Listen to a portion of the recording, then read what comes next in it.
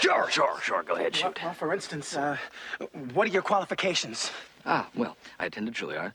I'm a graduate of the Harvard Business School. I travel quite extensively. I lived through the Black Plague, and I had a pretty good time during that. I've seen The Exorcist about 167 times, and it keeps getting funnier every single time I see it. Not to mention the fact that you're talking to a dead guy. Now, what do you think? You think I'm qualified? Well, what I mean is, can you be scary? Oh, I know you're asking me. Can I be scary? What do you think of this? You like it?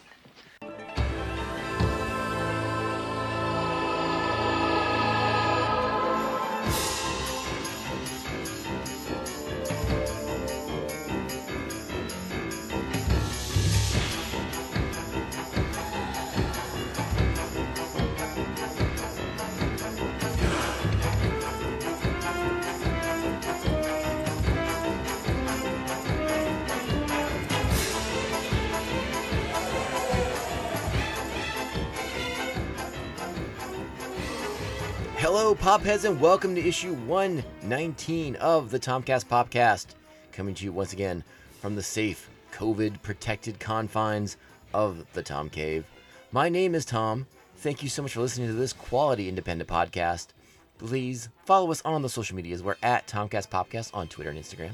You can email the show tomcastpopcast@gmail.com. And finally, you can join Pophead Nation at patreon.com/Tomcast Popcast, where if you select the super tier, you can get all kinds of super cool bonus content, audio commentary tracks to movies, video featurettes, the podcast read segments, all kinds of fun stuff, a little extra bang for your buck, in my way of saying thank you for helping support this podcast and helping keep the lights on here. Thank you to my current Patreons. Thank you to the Aspen Hill Chody, the Batman of Bay Park, Jeff Nail, co-host of The Ringing Ear. Thanks to Evil Circle, the evilest of all the circles, Squidmaster General Mr. Brian Broussard, and the New Jersey Devil, Mark Wegemer. Speaking of Mark Wegemer, he's going to be joining us in just a minute for this special podcast, which, in case if you haven't figured out our topic of the day, well, you'll just have to wait a little bit longer. Oh my. Finally, please subscribe to this podcast on Apple Podcasts, Spotify, Stitcher, iHeartRadio, Google Play, whatever podcasting format it is you like. If we're not there, let me know. I will make sure to correct that so that we are there in the future. Make sure, again, like, subscribe, share the show with all your friends. Help us grow our amazing audience of listeners. It would mean the world to me. And hey, we're having fun here on the Tomcast Podcast, and that's the bottom line. That's the most important thing we're doing. And it's Halloween time. It's going to be a very different Halloween this year in 2020. You know, I wouldn't imagine there's going to be a lot of trick-or-treating going on, a lot of parties and festivities of that nature, at least not amongst the people who want to be responsible in society. So Halloween's going to be a little bit different, you know. It's going to be a lot of staying at home and making the most of the season of this time of year at our homes. Hopefully getting in costume still, you know. Hopefully having some bowls of candy, but probably watching a lot of movies. Now, granted, you know, I think a lot of people want the horror element of Halloween, the scary movies. And there's a place for that. We love the scary movies on the Tomcast Podcast. But there's also the fun kind of Halloween-centric movies. And that's what we're talking about today. We're talking about Tim Burton's Beetlejuice. This is a movie near and dear to my heart. Again, much like the other movies that we featured prominently on this podcast, a key film in my childhood. And that's one reason why my brother Mark is coming on to join us for the podcast, is because since we grew up together, this movie is also intrinsically linked with him as well. And he, as a bit of a more film aficionado, a studier of the arts, I think he'll bring a unique perspective to this Beetlejuice-centric episode of the podcast. I'm really excited to talk about this movie. It's one of those movies, I think it holds up insanely well to this day. It maybe it's a little dated in the visual effects department, but it's still super, super watchable. It's a lot of fun. One of our favorite actors of all time, Michael Keaton, completely kills it as Beetlejuice, as the title character. But you also have great performances from Alec Baldwin, Gina Davis, Winona Ryder, Catherine O'Hara, for God's sake. She's phenomenal in this movie. So much good stuff. And this movie, in a lot of ways, also represented a lot of firsts for my brother and I as film watchers, as we were introduced to just a ton of talent and new people and new ideas and a fun way of exploring the afterlife and what it means to be dead and ghosts and Halloween. And, again, it's not centered around Halloween, but, when you talk about the undead, when you have the handbook of the recently deceased, it lends itself to this time of year. So that's why we're talking about Beetlejuice to kick off the Halloween season here on the Tomcast Popcast. So I'm going to switch things over. I'm going to link up with Mark in just a minute. I said that really oddly, but we're going to link up in just a minute. So with that being said, get ready for Halloween. Get ready as we kick off this fun time of year. Again, I know it's going to be different this year. It's 2020.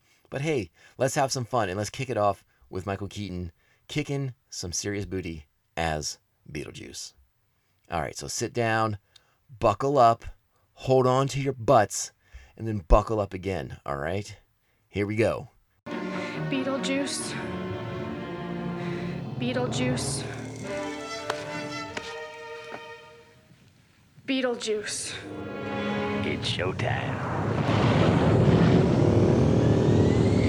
All right, joining me once again via the Skype, my dear sweet brother, Mark Wegemer, the New Jersey Devil himself, all the way up in the Los Angeleses. How are you, sir? Good. How are you? Doing all right. It's always interesting when you and I record a podcast. And a lovely Saturday afternoon seems like a good day to podcast and talk about Beetlejuice, right? Right. I do have a bit of business to share with our listening audience. As they may have listened in the opening of this episode, I introduced it as episode 119. But in actuality, this is episode 120 because, well, we had some technical problems the first time we tried to do this. They've all been resolved now, luckily. But so I started the show last week. Now it's this week, so it's episode 120. Boom. But just so you know, there's a reason why I say 119 at the beginning of the episode, but it's actually 120. It's a good round number. Right on, buddy. Hey, I couldn't give you an odd number. You get the even numbers. I mean, technically, I was on episode 1. Shut up. All right, buddy. Let's see. Before we get into Beetlejuice, before we start talking about the main man himself, I guess that's Lobo, really, but the other main man is Beetlejuice. And thank you for coming on this podcast. We did not have to say your name 3 times, which was helpful. Yes. But we always start the show with the beer. What are you drinking today, Monfrere? I am having Smog City's Smogtoberfest. Ooh, nice. I approve. Yeah. Very good. And I am drinking. It's funny. I was drinking Oktoberfest beers pretty much all week long, but today I switched to an IPA. I'm having from San Diego, Society Brewing Company's The Pupil. It's a wonderful West Coast IPA. Clocks in at what, 7%, I think? 7.5. A little extra juice for this Beetlejuice podcast. Nice. All right. So listen, Beetlejuice came out. You are aware. I'm sure many of our listeners are aware. Beetlejuice came out in 1998. I'm sorry, 1988. Excuse me. Do you realize what a big year 1988 was for movies? No. So. I mean, I Go ahead. What was that? Go ahead. Sorry. I guess I was having some kind of feedback issue over here. But no, I'm familiar with the summer of '89, but I don't particularly remember anything special about 1988. All right, so listen, we don't normally do this sort of thing on the Tomcast podcast, but I'm gonna read for you the top domestic box office movies for 1988. Are you ready? Okay. Number 1, Who Framed Roger Rabbit? Okay. Number 2, Coming to America. Number 3, Good Morning Vietnam. Number 4, Big. Number 5, this might be the most shocking of all, Crocodile Dundee 2. Nice. Number 6, 3 Men and a Baby. Number 7, a movie that has been featured on the Tomcast Popcast twice. That would be Die Hard. Number 8, a movie that will be featured on Mark's podcast, Moonstruck. Number 9, Great. Yeah. number 9 is Cocktail, because Tom Cruise had to show up sooner or later. Ooh. And number 10 is Beetlejuice, All right. which in the domestic box office made $73,707,000 and 461 hundred. I think I said that wrong, but you know what I mean. 73 million bucks basically. We'll Wow. round up to 74 in the domestic box office, which is not too shabby. Probably cost somewhere around what, 15? I believe it did. I had that number in front of me, and then I changed the screen. So give me 1 second while I pull that back up again. But yeah, I mean, the number 10 movie in 1998 was Beetlejuice. I mean, so this is a movie that got a lot of attention on it, and because it's probably the most different movie on that entire list, right? Yeah, certainly. Let me see. I'm still looking for that budgetary information here. What, Mark? What are your first? I don't know. Your first memories of seeing Beetlejuice? I remember watching it with you. I think we had rented it, I or believe maybe it just came to us through, because I think by that time our family was subscribed to like the Columbia House Movie of the Month Club or whatever it was called, and I believe we you are just correct. maybe it was just sent to us. Yeah, and so I mean, yeah, it was just watching it with you, and I think like you, it definitely had a big impact on me at the time. The budget for the movie, you were right, is 15 million bucks. Nice. So yeah, it made quite a bit of profit. Yeah. Yeah, like you said, I want to say we rented it, but again, it could have been from Columbia House. Who knows? Um, Yeah. I think, it's not like at that point we were big cinephiles. Like 1988, I think was like maybe the year we first got a VCR in the house. It was around then, yeah. Yeah, so like you and I hadn't worked our way through the entire video store just yet. So Right. we were still new to everything, but Beetlejuice was just insanely unique from the beginning. A very eye-catching movie with a lot of aesthetics that were just different than things we had seen before, and obviously that's the kind of flair that Tim Burton brought to this production. Right. And Tim had obviously come from doing Pee-wee's Big Adventure, but I think this was kind of like the first time the world was exposed to kind of the crazy zany creativity of Tim Burton. Yeah, you got glimpses of it in Pee-wee's. Is it Yeah, it was Big Adventure. Yeah, and Pee-wee's. You got glimpses of it in Pee-wee's Big Adventure. Especially the bit with like the trucker when he's hitchhiking. Yeah, yeah. Yeah, you get a glimpse of it there. But yeah, this was kind of like the first movie that was sort of full on Tim Burton. Mm-hmm. And again, like I said before, I mean, this movie was so new to us, and I think it was our first exposure to a lot of the actors ever in the movie too. I think it was the first time we saw Winona Ryder, Catherine O'Hara, Alec Baldwin, Gina Davis. I'm pretty sure we were familiar with Michael Keaton because I think we'd seen like Gung Ho, like on TV a million years ago. And Mr. Mom, I think, was a big deal by then. So we knew Michael Keaton at least, but everybody else in this movie was basically new to us. Yeah. And what do we think of the performances in this picture? I love them. I think everyone in this movie is fantastic. Yeah, everyone seems to hold the movie. Who was in the movie seems to hold the movie in high regard, with the notable exception of Alec Baldwin, who apparently was not happy with his own performance. But Alec Baldwin's also kind of grumpy, so. But that was like he just wasn't happy with his own performance, not necessarily like with the production, or like does he feel like Tim Burton chose the worst takes or something? Or the information I had read was something that he just was not happy with his personal performance in there. I don't think he was being critical of Tim Burton or of anybody else in the picture. Okay, I mean, I guess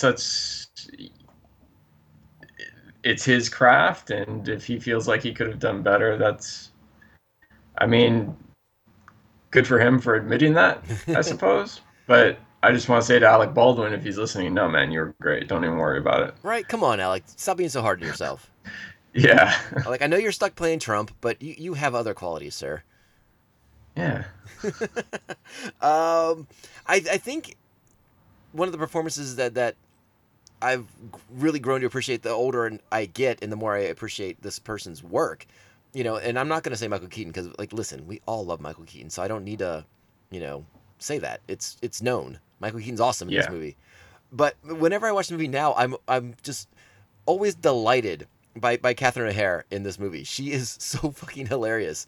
Makes me laugh every time I watch it. And again, like, I think back, and this is the first time I'm seeing this woman, and I had no idea that she was this funny in real life, or in other roles. I didn't know she was such a comedic talent. Yeah, I mean, she's great. And I, we were always good as kids as kind of spotting, like, oh, that's the actress from this other movie that we've seen. But I think it took a while for me to kind of realize that, oh, that's the mom from Home Alone. Or the mom from Home Alone is Delia. Is which I- Delia from yeah. yeah, exactly. I know what you mean, and obviously, like, the majority of America thinks of her as Kevin McAllister's mom from Home Alone. Right.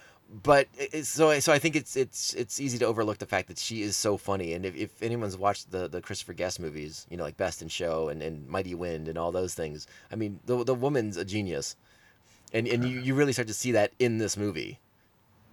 Yeah. When she's screaming about her art and how it's dangerous and stuff like that. She has so many lines that crack me up.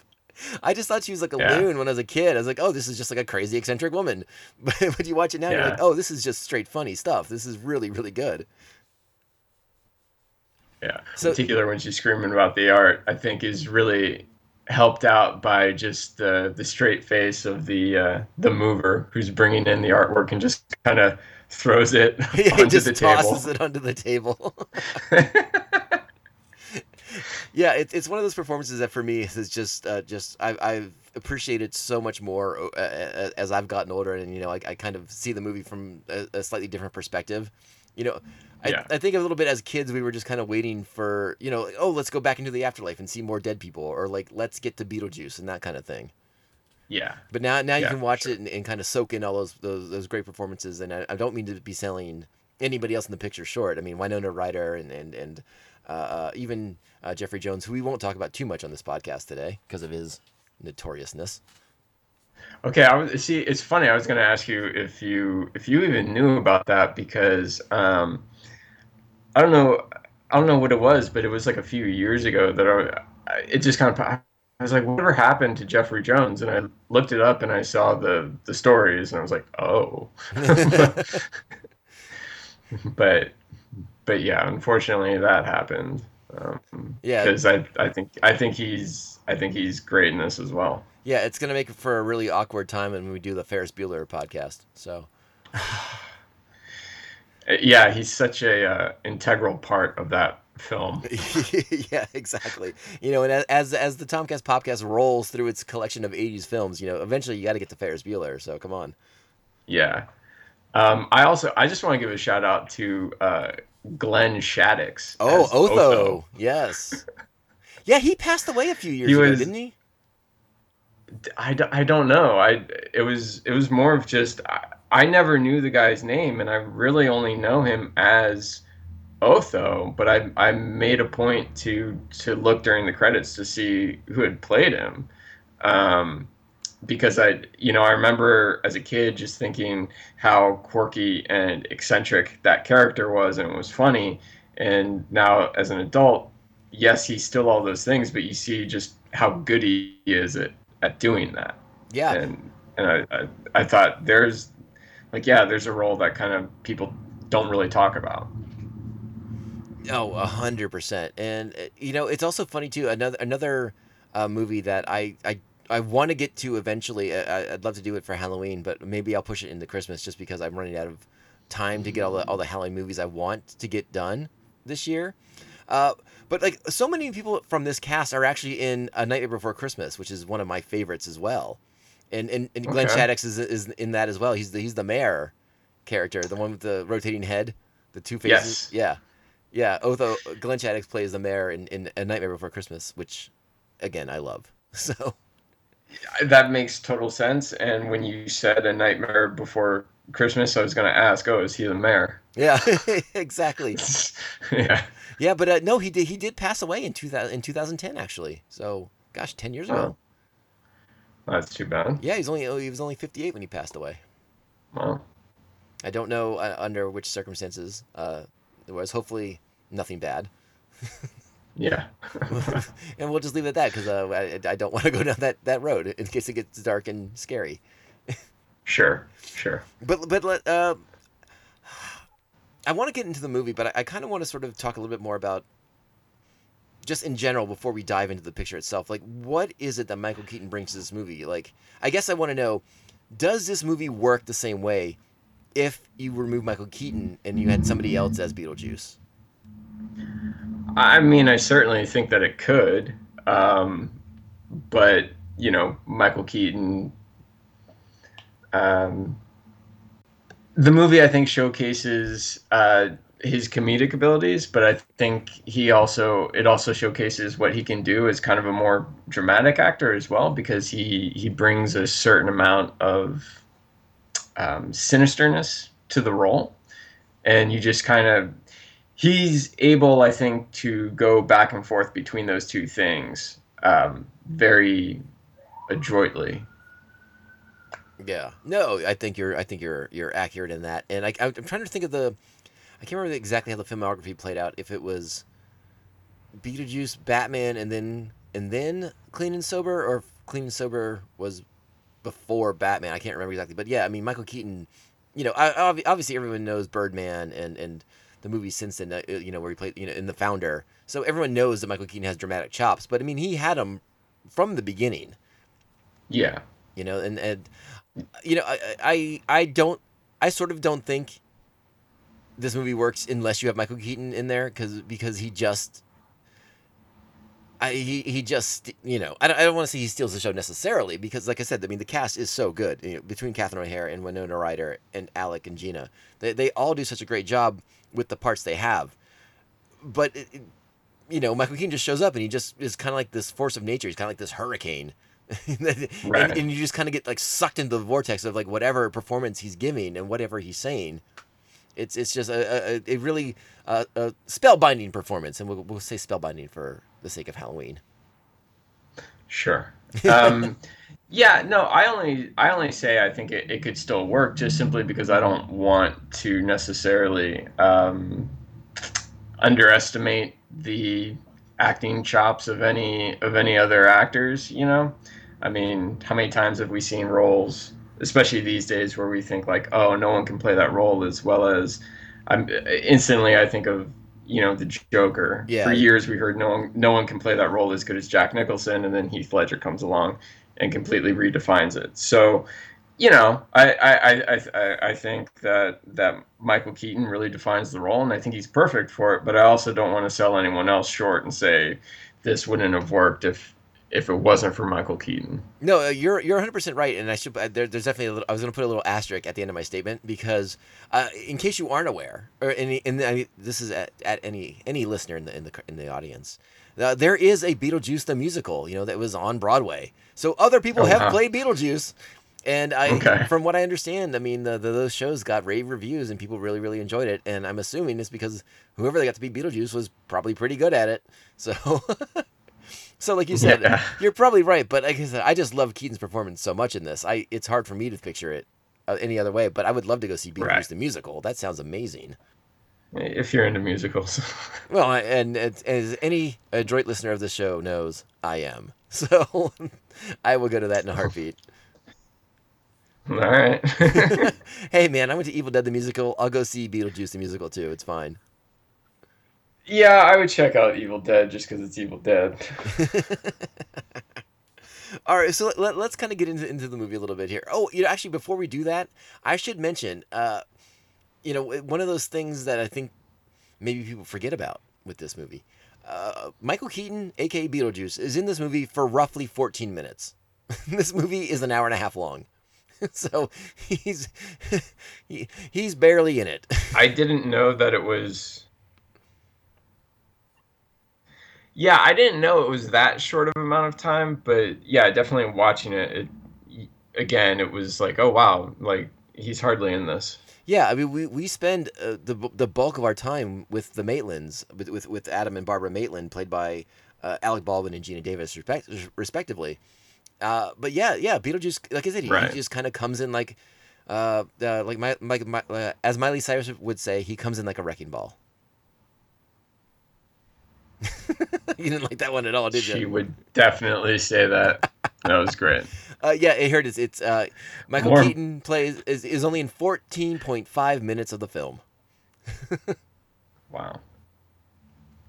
All right. So pretty wild piece of bar trivia for you for the next time a bar is open and you can go play trivia at it. Okay. I don't play trivia at bars, but Well, all you right. should. It's a lot of fun. God damn it. Okay.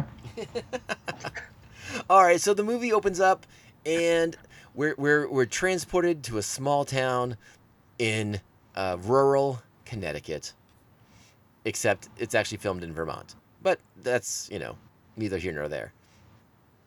Right. Sure. We kind of get this grand sweeping view of the town, and then at some point it turns into a model, Mark, and we're taken into the house of the Maitlands, where we find out that Adam Maitland is recreating the town as a model. What'd you think of that? I loved it as a kid. It's a great kind of a fake out because as a kid, I don't think I noticed the dissolve from the live action footage to the footage of the model. Exactly, I agree. Yeah, and then you see like the big tarantula crawling on the house, and it's great. It's a great little shock to get the viewers into it. Is it actually a tarantula? Hey, it's a big hairy spider. Well, They're all yeah. tarantulas to me. Yeah, that's pretty good. I like.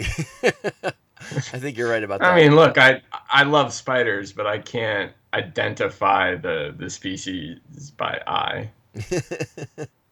No, hey, there's nothing wrong with that. I totally get it. Don't worry.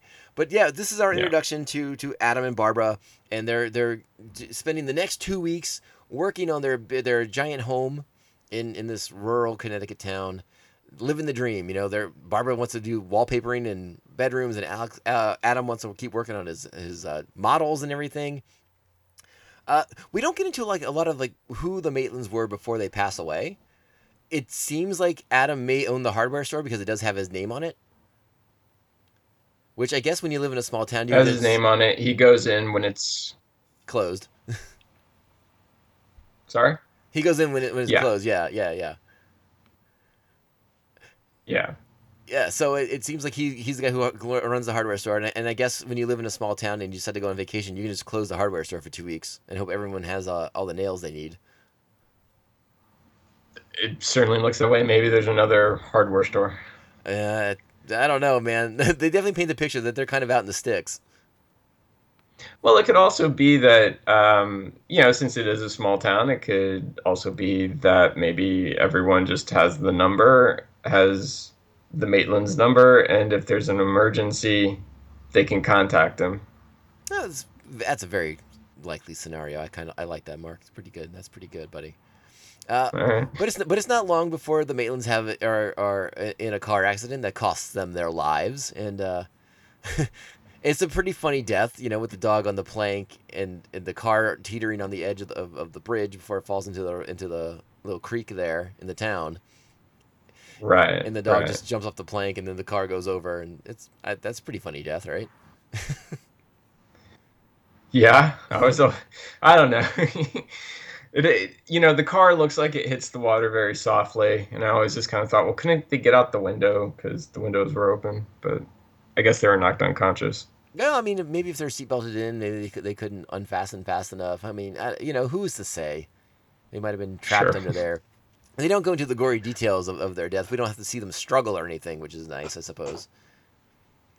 Though Right. an interesting tidbit that I read about the filming of the movie was I guess that creek isn't very deep, so they had to like dam it at a certain point so they could kind of, make it look like it'd be someplace where someone could actually drown.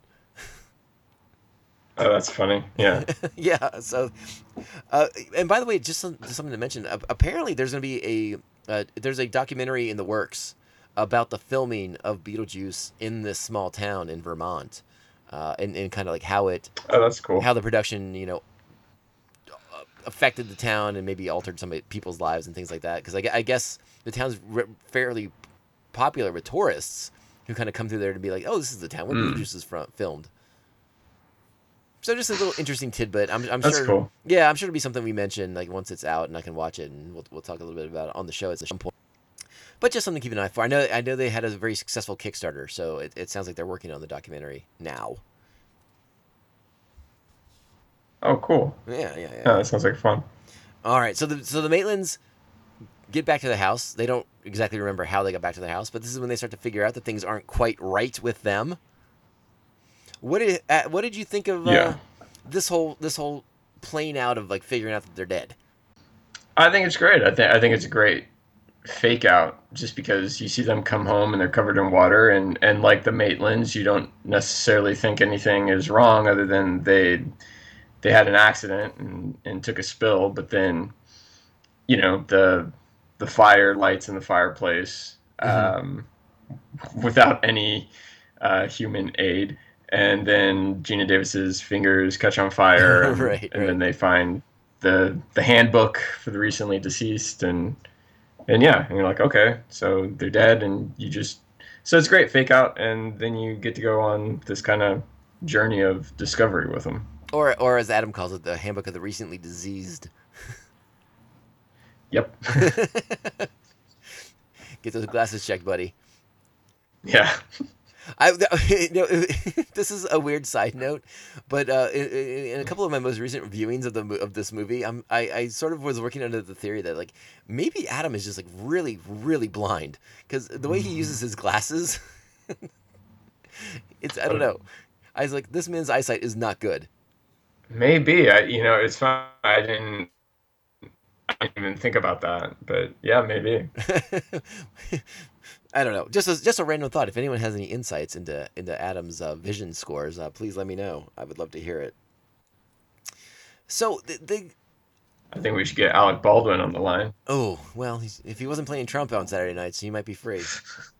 Right.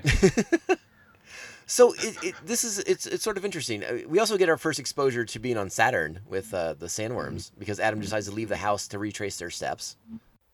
Is that Saturn? Well, isn't that what Beetlejuice says at one point in the movie? He's like, you've been to Saturn, I've been to Saturn. Sandworms, don't you hate them? Come on. We're like peas in a pod, the three of us. Let's face it, you want somebody out of the house. I want to get somebody out of your house. Come on. Look, we've been to Saturn. Hey, I've been to Saturn. Whoa. Sandworms. You hate them, right? I hate them myself. Come on, kids. What do I have to do to strike a deal with you two, huh? Oh. I never You never put that together, huh? thought about that. No. I just thought they went into like another realm or something. No, I mean that was always my idea on it as well. But like Beetlejuice says Saturn and talks about sandworms. I'm like, all right, they must be on Saturn. And since I've never been to Saturn, I can't say whether it has sandworms or not. But okay, so Barbara pulls him back, and they find out that whenever you leave the house, like a lot time goes by very quickly in the house, even though it doesn't seem like anything is happening to them at the time. So Adam was gone for like 2 months or whatever when he stepped away, no, he was gone for 4 hours or something like that. Hours. Yeah, it was like Yeah. So that's our first realization that there's a time distortion element when the Maitlands leave the house, and that's going to be a big factor in things down the road here. But again, with no guidance, they don't really seem to be able to figure out the handbook for the recently deceased. According to Adam, it reads like stereo instructions, so they don't know what any of it means. Yeah. So they just kind of go about living their undead lives like they used to. Right. Which I suppose is an interesting way to experience your afterlife for a little while. Just, Adam's playing with his models, and Barbara's still trying to wallpaper the house, I guess. Well, isn't that kind of what they say about ghosts? Is that kind of they're just kind of going about what they would normally do in their daily lives because it's just like an echo or a memory, and they're kind of trapped in whatever that loop is. So I thought that was an interesting way of portraying that. Yeah, I think okay. I think that's a good point. I think that's pretty good, pretty reasonable of you, sir. The only scene that I thought was a little weird, and maybe this plays exactly into what you just said. You know, it's about just kind of you do your routine kind of thing. But I was like, the scene where they're asleep in the bedroom, and I was kind of like, are they really asleep? That seems like a weird waste of your afterlife. Maybe ghosts get tired too. Yeah, I don't know. I really think that scene just existed so they could show Barbara floating over the bed or off to the side. Sure. Yeah, absolutely. But still, a fun thing to kind of remind you, like, hey, they're really dead, in case you weren't sure at first. Yeah. But then their home is sold. We didn't talk about the annoying real estate agent who keeps trying to sell their house without them knowing about it. What an awful person. Oh, right? This person's supposed to be their friend, and she keeps showing them their house to other people who might want to buy it.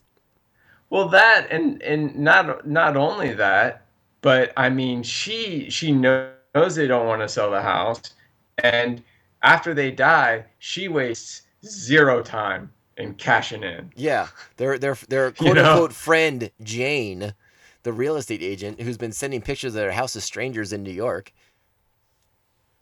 Right. Like, yeah, what is that? She's kind of a creep, right? Yeah, I was like, oh, this is a shitty human being. She just, I get it. It's a small town. There's like 10 houses, but I mean, maybe don't be a real estate agent. Maybe be real estate agent / grocery store clerk. I don't know. Don't put all your eggs in that one basket. Yeah. Stop trying to sell people's houses who already own the house and aren't planning on moving. Right. Yeah, she did not even wait for those bodies to get cold. She's like, oh, the Maitlands are dead? Nope. Want to buy it? Let's put it in escrow right now. Yeah, Jane, awful person. Just saying it right now. Yeah. And her daughter's a creep, too. I didn't like the look of her. Yeah. Nope, because she looked exactly like her. And I think in the credits, the name of the child character is Little Jane. I believe you are correct. Yeah.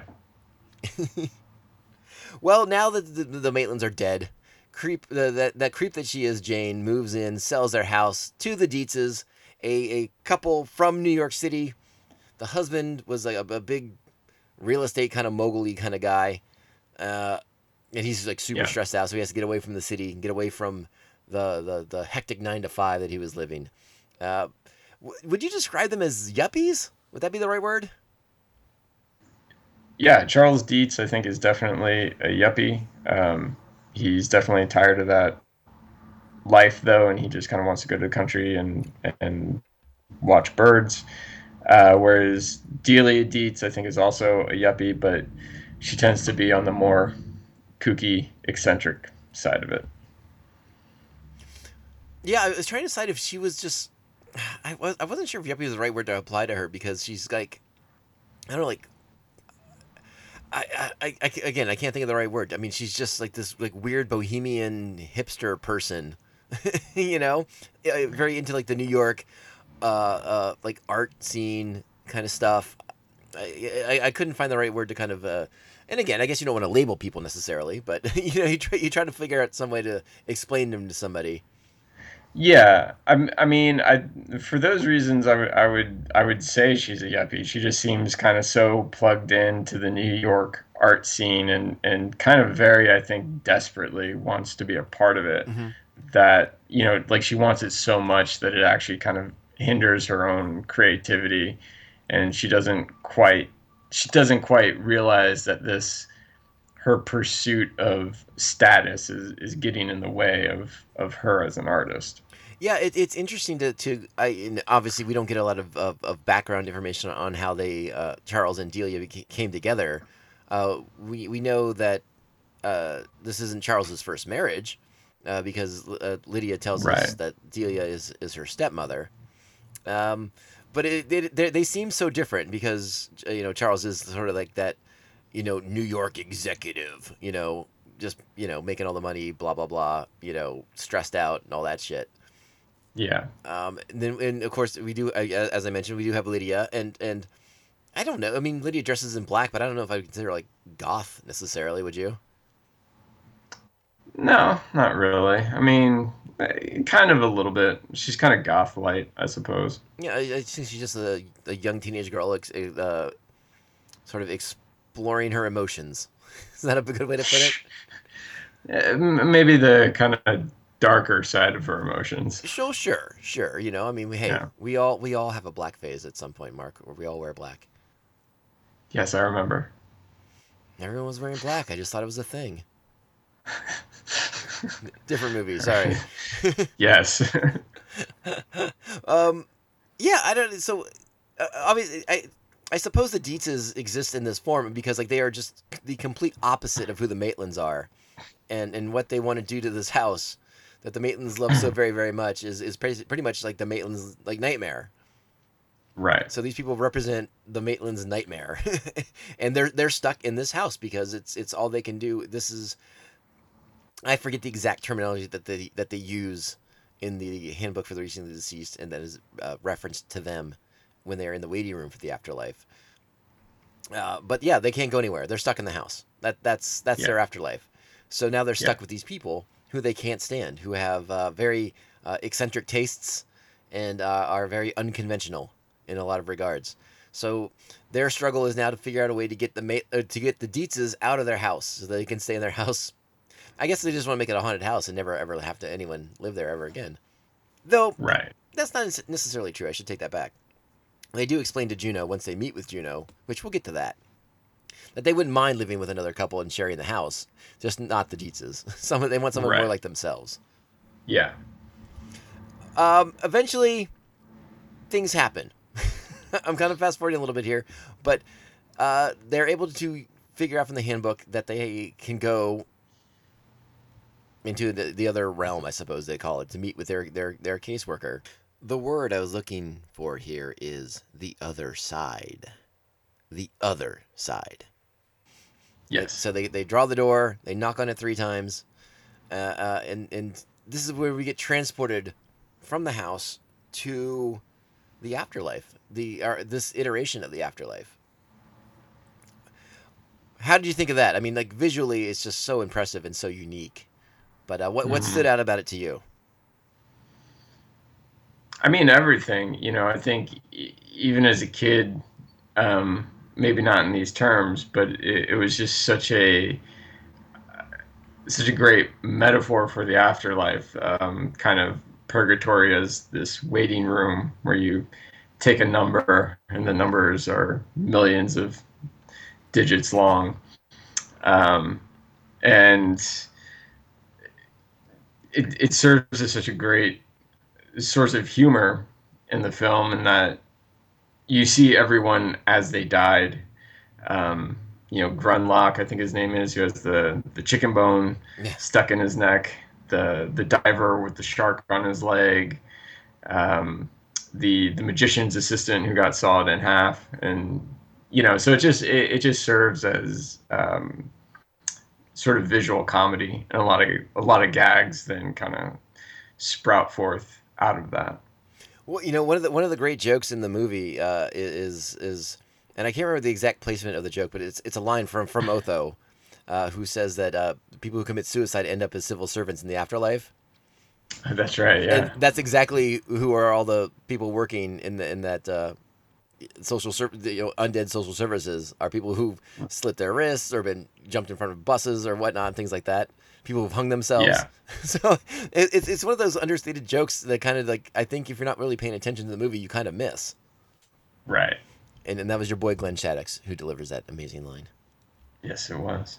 We kind of skipped over the fact we kind of skipped over Otho's first appearance at the house when the Dietzes are moving in, and Delia's Art's coming in, and Otho climbs in through a window. He doesn't want to go in through the front door. This is when the Maitlands start to realize that they can't leave the Dietzes because Otho is going to destroy this house to make it this super urban chic thing out in the middle of the country, I suppose. Right. Yeah. Again, I don't know the terminology for like cool hipster things. I really should look into that more. I mean, that's exactly what he's trying to do. He's just trying to change the house into something that it's not. He wants to make it like an urban art museum almost. Yeah, it's exactly. Yeah, they sort of represent this urban. I'll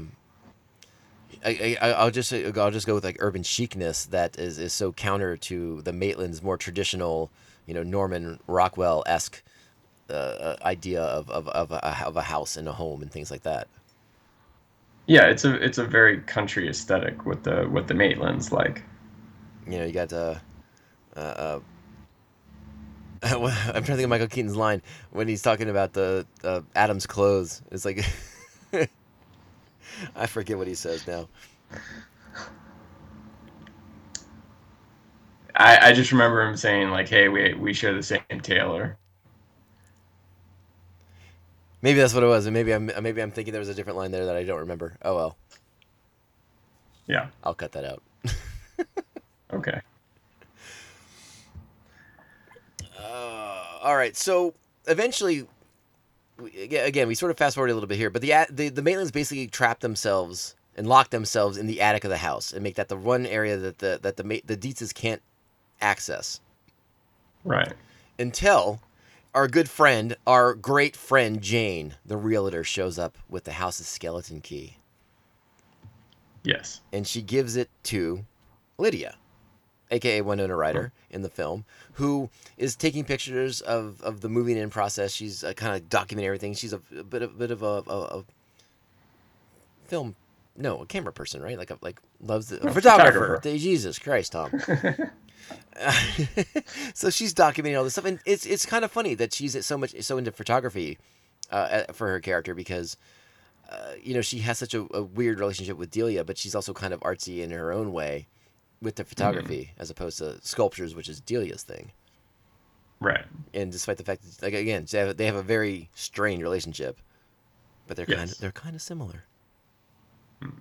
But Lydia can see the Maitlands. She sees them in the attic window when they're watching the events of the move-in and the remodeling of the house commencing. Right. So she gets the key, and Lydia's very curious. She wants to know about these people who lived here, and that's when creepy little Jane says that they died. That's right. Like a total sociopath that she is. But we get the skeleton key. Lydia makes her way into the attic, starts seeing the models that are there. But this is when the Maitlands have gone to the afterlife, because that was their solution for being able to hide. Or was that when they had just hung up? No, that was their first time, because they hung out the window later when the entire family comes up the attic. Correct. This is also when we start getting our first little introduction to Beetlejuice too, because he leaves a little flyer around. Yeah. What? And we also. Yeah, go ahead. No, I was going to say we also see him.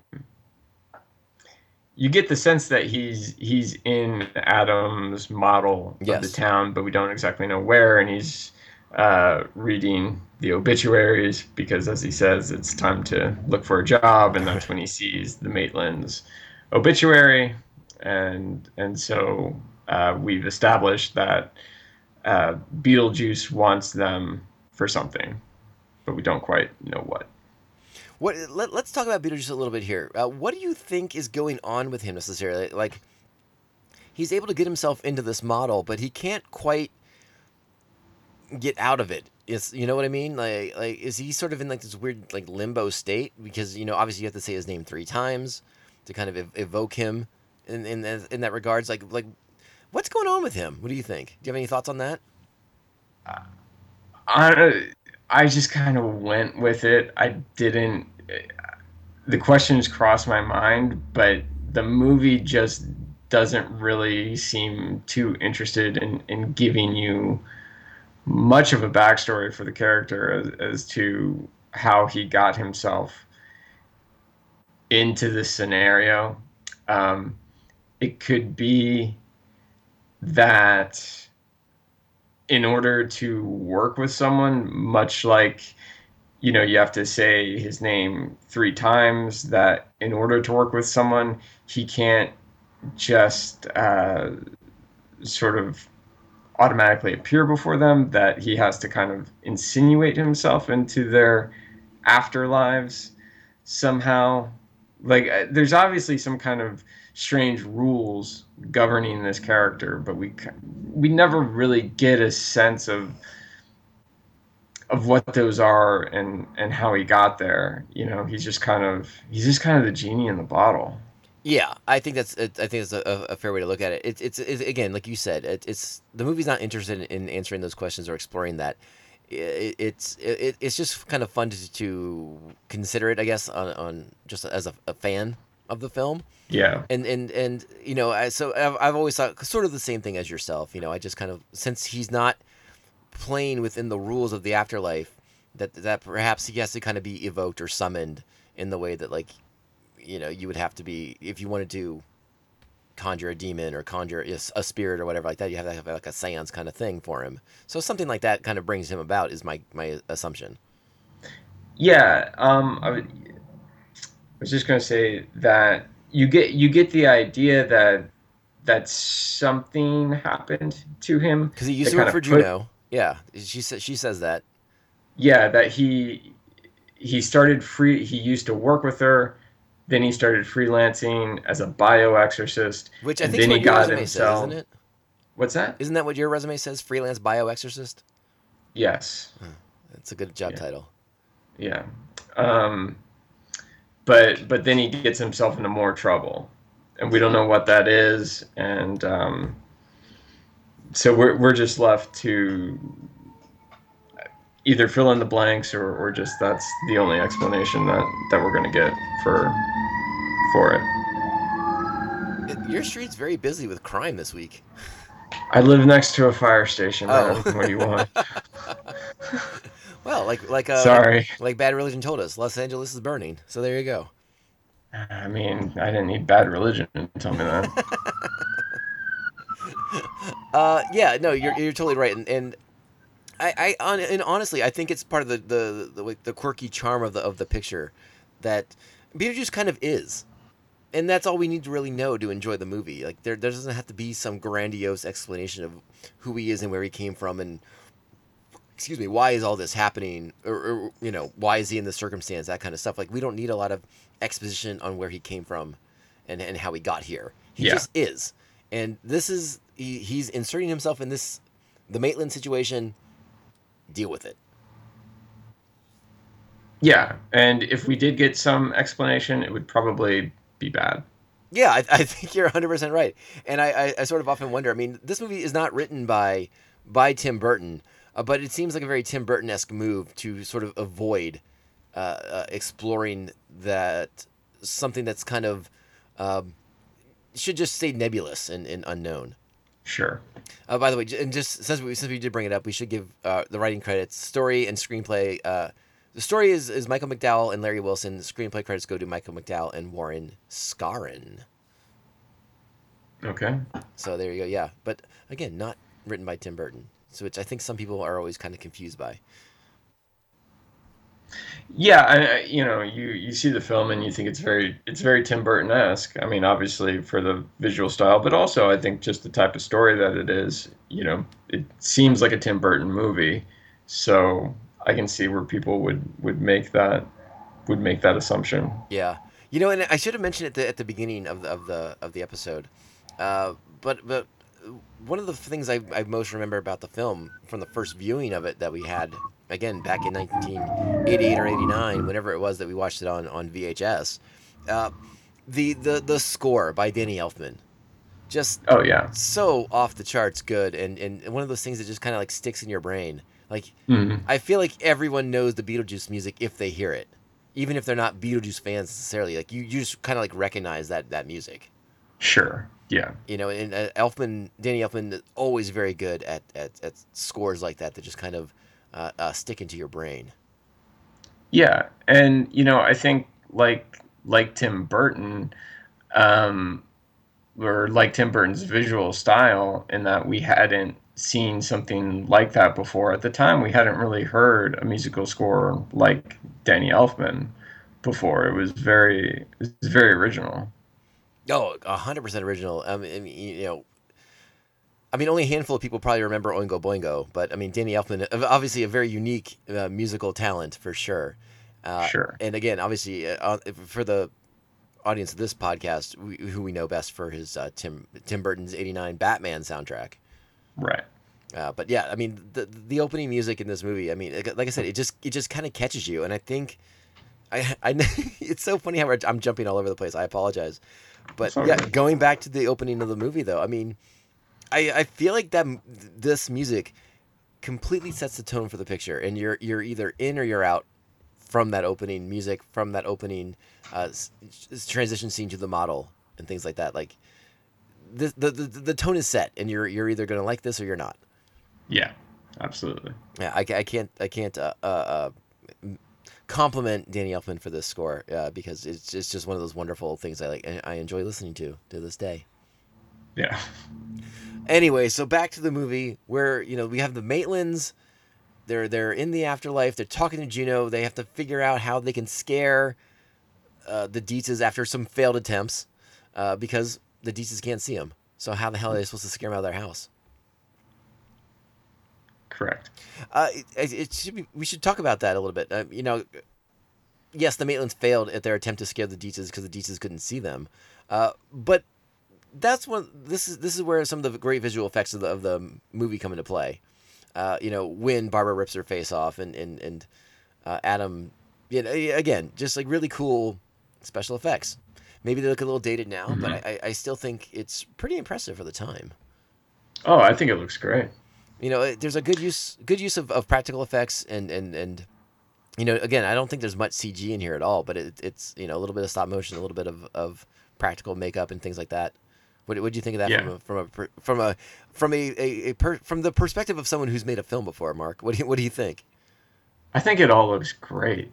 And I think, it doesn't have to look 100% realistic because the film is a comedy and there's just the comic undertones throughout. And the visual effects, I think help to carry that point across that this is a comedy, because whereas Barbara ripping her face off and then holding Adam's severed head, it's all grisly, but it's toned down. It's a bit cartoonish. So even if the technology itself maybe it looks a little bit dated, I think it still works in that respect. Yeah, I would agree with that 100%. I think most of it holds up pretty well. There's a couple shots here and there, but that's mostly when it's kind of transitioning from miniatures to like live action footage, particularly in the Right. climax with the sandworm crashing through the house. That's the only time it's a little like, man, okay, that's not the best, but that was good for 1988. Yeah. A lot has happened in technology and special effects since 1988. That is for damn sure. Yeah, not all of it good. Okay, so the Dietzes come back with a plan, but again, the time distortion effect is in play, and we find out they've been gone for 2 months. So the renovations on the house are complete, and Barbara and Adam are shocked to see what the Dietzes have done to the house. It's their home, but they barely recognize it. Right.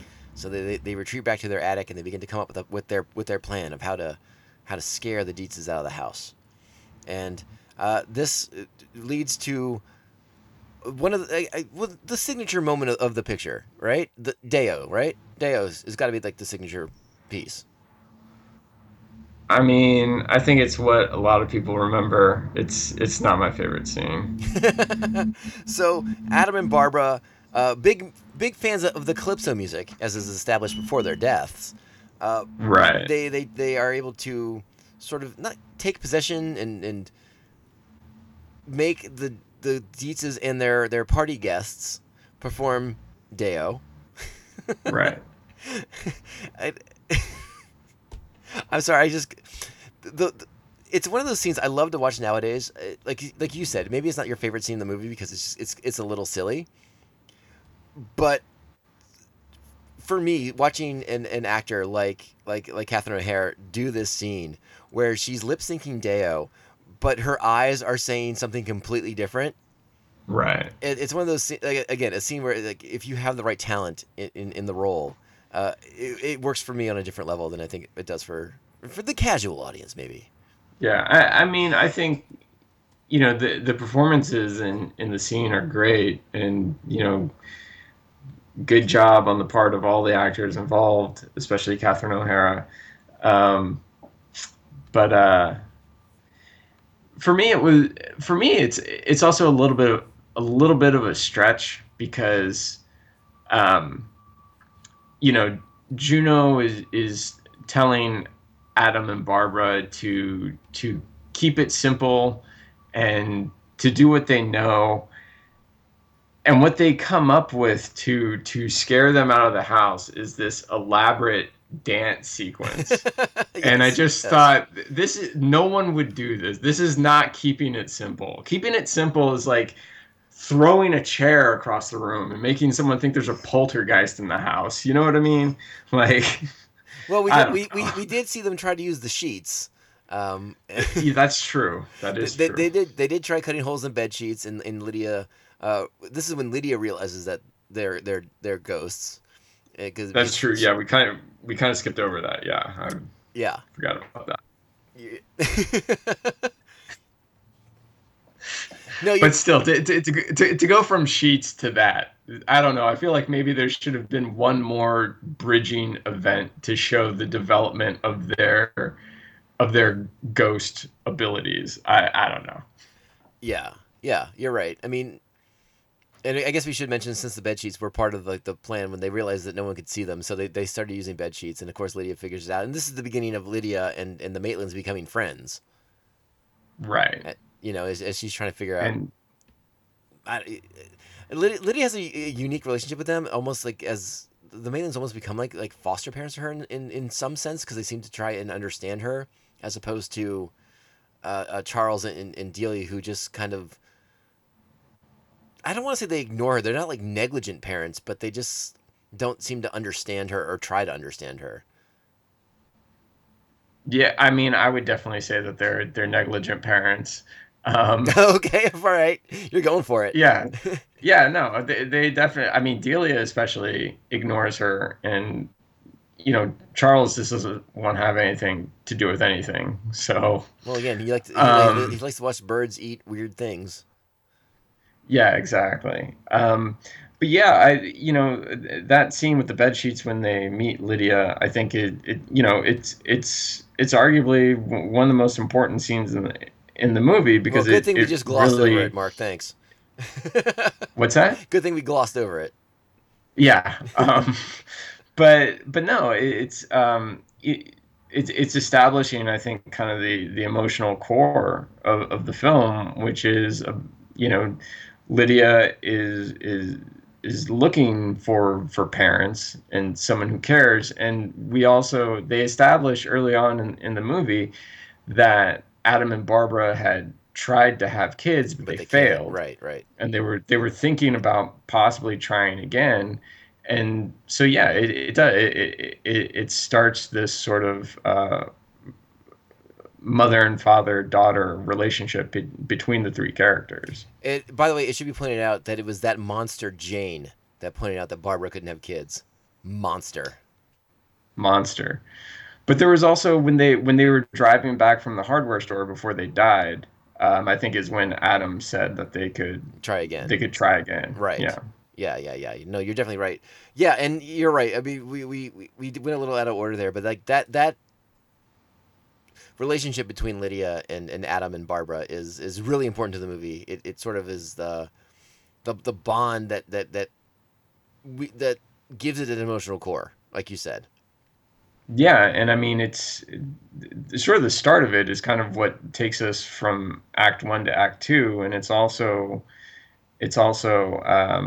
Lydia's love for Adam and Barbara that also takes us from the second act and into the third act, which we'll get to. So Yeah, and that growing friendship and that growing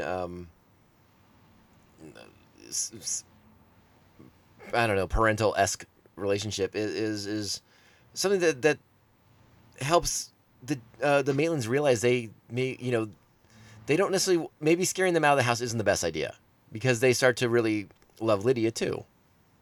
right. Yeah, so there's a lot in this movie. Really, I mean, listen, it's 90 minutes. It's not like deep or anything, but like there's a little bit of heart in here. It's a solid story. No, definitely. I think for a 90-minute movie, it does a very good job of navigating all the different pieces. The kind of surface level comedic stuff, and then kind of the emotional core of the film as well. Yeah, and it's important to I, again, it's not a super complicated movie, but like there's enough facets to it that make this movie appeal to people in different age groups. Like I said, you and I were very young, so I think we sort of gravitated towards like Michael Keaton's just kind of like balls out comedic performance. But if eventually you get to the point where you start to understand and relate to the Lydia character, and then as you kind of get older, you kind of see where the Maitlands are coming from with their perspective on things, and it's like I said, it's a fun movie. I watched this basically on the reg, like maybe once or twice a year at least, Okay. particularly in October's. Yeah. And I think that's why one of the reasons why my appreciation for it continues to grow is because I can sort of connect to each character in a different way as I've watched it and as I've aged with the film.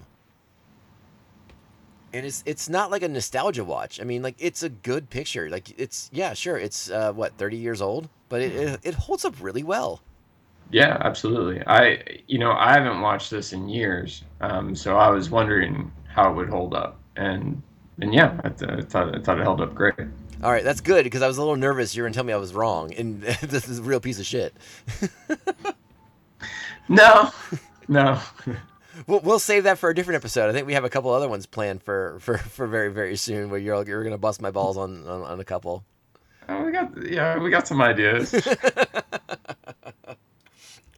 All right, so after the Deo scene, the opposite happens, which I think as an audience we all saw coming. Was the Dietzes loved this.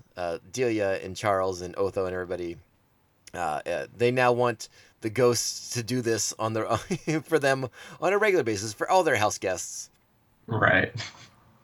Which, by the way, we should also mention the just. We haven't gotten to Robert Goulet's cameo just yet, but like Dick Cavett in this movie, for God's sake. Oh wow! I didn't. It completely. I completely blanked on that was him. Yeah, it's Cavett as Delia's agent. Okay. It's just one of those things. And again, like as a kid, I don't know who Dick Cavett is, but like watching it 10 years ago, I started to figure out. I was like, wait a second, that's Dick fucking Cavett. Yeah. But that's kind of a Tim Burton thing, is kind of casting like older actors or older celebrities that are maybe a little bit forgotten, and kind of putting them in his films. Like, the guy resurrected Martin Landau's career with Ed Wood. Ed Wood, great picture. So I, and he loves like putting Christopher Lee in his movies and things like that. So that kind of makes a lot of sense. Now that you point that out, that's also something that I've always really respected about Quentin Tarantino. Mm-hmm. Somebody who kind of like honors and remembers like the roots, like the things that they loved when they were kids, and the way that Quentin brought back Robert Forster's career, and even Pam Grier's to a certain extent, putting her back in the spotlight with Jackie Brown. I mean, I think that's always really, really cool when the filmmaker can use their passion projects basically to be like, hey, remember this guy was awesome, or this female actress was awesome, let's bring them back into this, because they may have fallen out of the limelight for whatever reason, but they're still a really good actor. Put them in the movie. Yeah, and they never lost touch with being fans, I think. Yeah, I think that's a great way to put that. So that again, one of my favorite things about Tarantino, and I think you're right. Tim Burton definitely does that as well. I had sort of forgotten about the whole Ed Wood thing, but yeah, you're 100% right about him and Landau. So again, the plan backfires. They Right. want the Dietzes, or I'm sorry, they want the Maitlands to be like their party planners basically, and do these possessions and parlor tricks kind of things to entertain party guests. The Maitlands refuse. Surprise, surprise. Right. But this is when Otho cooks up the plan because Otho finds the book for the recently deceased, Right. and he concocts a plan to. Well, I think he thinks he's summoning them, but he's actually going to commit an exorcism against them. Yeah, he's not aware of what he's doing. He thinks it's just like a seance, I think. Now, before the seance can happen, though, this is when the Maitlands first kind of come to Beetlejuice and like, listen, we need help because Right. it's getting bad. Like, we can't get rid of these people, and now they want us to entertain their guests. Yes. So let's talk about that scene. They say Beetlejuice 3 times. They go into the model, and this is our first face-to-face interaction. And from the Maitland's perspective, it doesn't go well. Right. I don't know. What are your takeaways from the scene? What are your memories of it?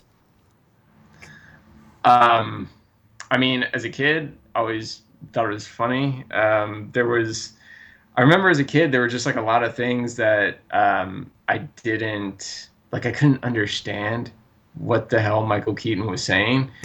And I think not so much in this scene, but like I remember specifically like his TV ad and I watched it with subtitles this last time, so I was able to like kind of like catch what some of the lines were. But like that song he sings, "I'll eat whatever you want me to eat. I'll swallow whatever you want me to swallow. I'll chew on a dog."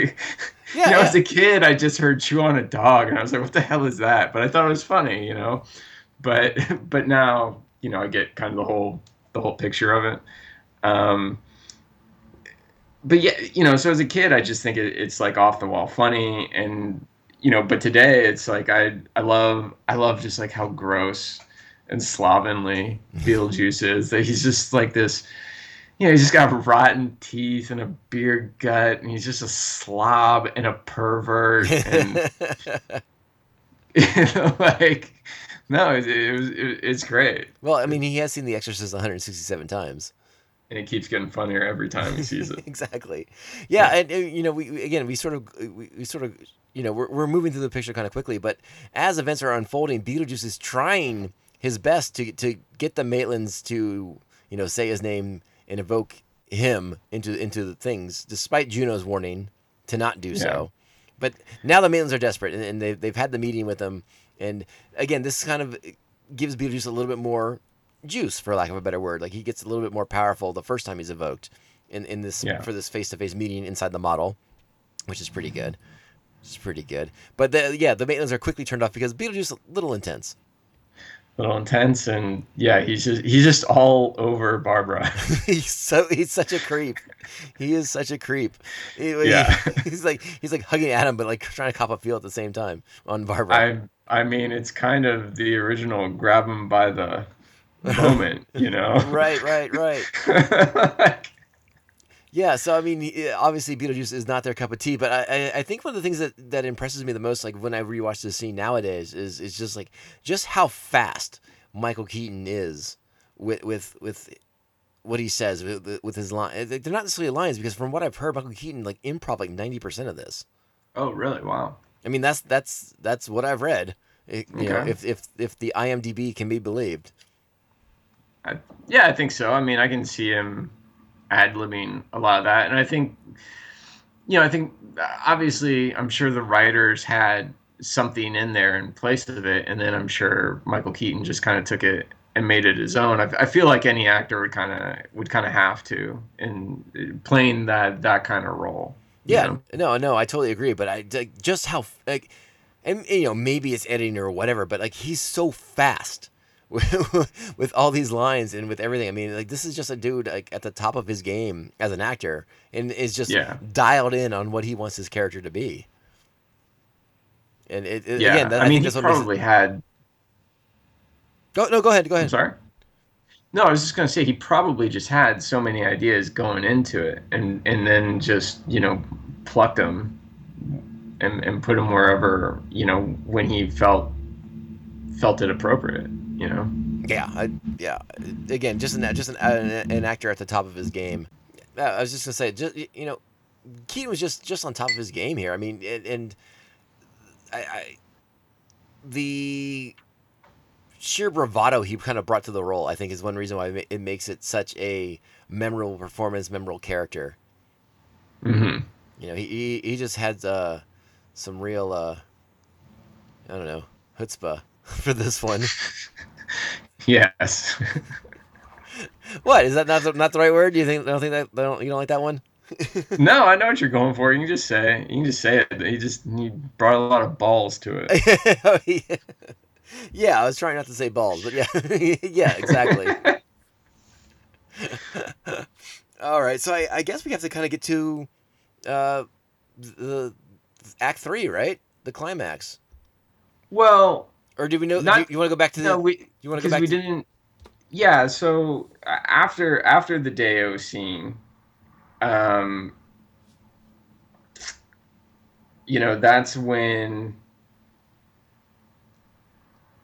that's when Beetlejuice goes to work on the Dietzes. Oh my God, you're It's right. Yes, as they're Yeah. coming down the stairs. Yeah. Yes, you're 100% right. We should not forget this. This is when Beetlejuice, again, yeah, he hasn't officially been hired by the Maitlands, but he decides that he's been evoked, so he now has some power in the real world, Yeah. and it's time to really scare the shit out of the Dietzes. Yeah. But of course, no one knows it's Beetlejuice. They assume it's the Dietzes assume it's the Maitlands who are trying to get them back. And yeah, this is great stuff with the snake, and Mhm. oh man, talk about it some more. We come for your daughter, Chuck. Just a great claymation snake attacking the Dietzes, throwing Jeffrey Jones down the stairs, getting. What does he do? Does Otho just take off? I forget what happens to Otho. If he just Yeah, runs off, or I thought he fell down the stairs or was pushed down the stairs or something. maybe he got pushed down the stairs. Um, and just the snake being voiced, the snake with the likeness of Beetlejuice being voiced by Michael Keaton, and then kind of fixing his eye on Lydia. Yes, because he's a perv. And yeah, and whereas before Beetlejuice has been this disgusting, slimy character, you now see that sinister side of him and just exactly what he's capable of, and for certain that this is not a good dude. This is not who they want to be. The Maitlands, who the Maitlands want to be working with or associated with in any way. Yeah, Beetlejuice's actions are. I think the Maitlands at this point start to realize that by trying to scare the Dietzes, that they're in the wrong here because this has gone way too far. Yeah. And that they, yes, they didn't want them in their house, but what has just happened to them is beyond horrible in a lot of senses. Right. Exactly. You they don't want to hurt anybody. Yes. But yeah. Yes, exactly right. I mean, I was going to say in a very kind of like PG way. This was going too far. Yes. Yeah. But yes, exactly right. I mean, the Maitlands are good people, and causing physical harm to the Dietzes was never their intention. They just wanted to scare them and make them leave. But obviously, Beetlejuice turns it up to 11. Yes. And yeah, this is when they go back to the underworld, and Juno tries to persuade them with a new set of plans and. Avoid Beetlejuice. Juno's not the greatest caseworker for them, is she? No, she doesn't really explain anything. She tells them to put Beetlejuice back, but she doesn't really tell them how. Yeah. And I think she also gives them a bad plan because she says you have to get the Dietzes out yourselves. Now show me how you're going to do it. Right. And Adam and Barbara proceed to make silly, scary faces, and I never thought about it when I was a kid, but watching it this time, I was like, well, what is contorting their faces into these oddball shapes? What's that going to do if the Maitlands still can't see them? And Yeah, why is she telling them to do this? I had a similar thought about that too. I feel like that was just to hammer home the point that like the Maitlands shouldn't have brought in Beetlejuice, but maybe now that they're more capable of their power, I don't know. I don't know. Yeah. Uh, Again, the movie asks, I don't want to say it asks a lot of us as an audience, but it does ask us to accept certain things and just go with it. Yeah, honestly, I think it was just kind of, Tim Burton wanted the visual gags of those faces that the Maitlands make. Oh, they're I think great. they're great. Yeah, I they're think the great. makeup is fantastic. I love the visual of it, but I think just as a story point, it doesn't exactly work, and makes Juno seem like an idiot. So, Well, but she is stuck with a football team at that point that she can't convince they're dead. So yeah, that's true. But so there was one scene though I wanted to talk about, and it's between the Beetlejuice snake sequence and the Maitlands going back to Juno, and that is we see Lydia preparing to commit suicide. She's writing a yes, suicide note. yes, and not a very good This one. No, a really bad one, and it completely for me came out of left field, because and this is kind of what we were talking about before when we were saying like, oh, would you classify her as a goth or not? And the thing is that like, yeah, like she wears black and she's dark and weird, but like she seems like a very well-adjusted kid, and at no point did it ever seem like she had any kind of suicidal tendencies. Um, so I thought it was a bit strange and a little bit of a stretch for them to take the character in that direction. And It's a little dark, but I think it might actually reinforce what you were saying earlier about how she does or how she is neglected by Charles and Delia and doesn't feel like welcome and in the house. I mean, it seems like a dark way to go for a movie that is, again, I think like PG-13. So it's a little dark in that regard to go to that decision. But I also think part of it is the relationship with the Malins. Like she sees there is an afterlife, true, and yeah, and it looks like one where she can like kind of do whatever she wants to do without having to have parents who ignore her and don't care about her. yeah, I mean, okay, yeah, again, and just a thought. no, it makes her note make more sense actually. How she's saying she's utterly alone. Right. So Okay, all so right, I used your argument from earlier to refute your argument now. How about that? you did. Hey, I'm an open-minded person. Hey man, my name's not on this podcast for no real good reason other than the fact that it's my podcast. Oh my god. Relax, Tyler. It's fine. It's just a joke. I know. The other thing I wanted to go back one more time, a little bit further into the movie, to the first time the Maitlands are in the afterlife and they're getting ready to meet Juno for the first time and they're walking down that hallway. Because I do think it bears mentioning the different rooms that they walk past. And the one room in particular where the curtain comes up and you see the souls that have been exorcised, which is, death for the dead kind of situation. Yes. And how that foreshadows what's about to happen here in Act 3 of the picture when Otho decides to begin his seance / exorcism of the Maitlands. Yeah, and one of my favorite scenes in the movie, actually, that scene in the hallway. You just like that creepy janitor. You like that the most. The creepy janitor, the visual effect of the spirits in the lost souls room, and I think it showed that a lot of thought went into the building of this afterlife. Oh, 100% agree with you on that one. And Yeah, like go ahead. no, I was just gonna say I love the mythology of the movie, and that's one of the main reasons why. Yeah. Yeah, no, you're definitely right about that. I had something else I was going to bring up, but now I completely forgot. So, Sorry. you derailed me. Oh well. I'm sure it wasn't that important. Should we just get into that third act now? That exorcism. Well, probably want to bring up that when they come back from the second meeting with Juno is when they catch Lydia about You're to. right. You're right. Gosh darn it! You should be running the show today. Thank you. Go ahead. Keep going. Oh, you want me to? Yeah, elaborate.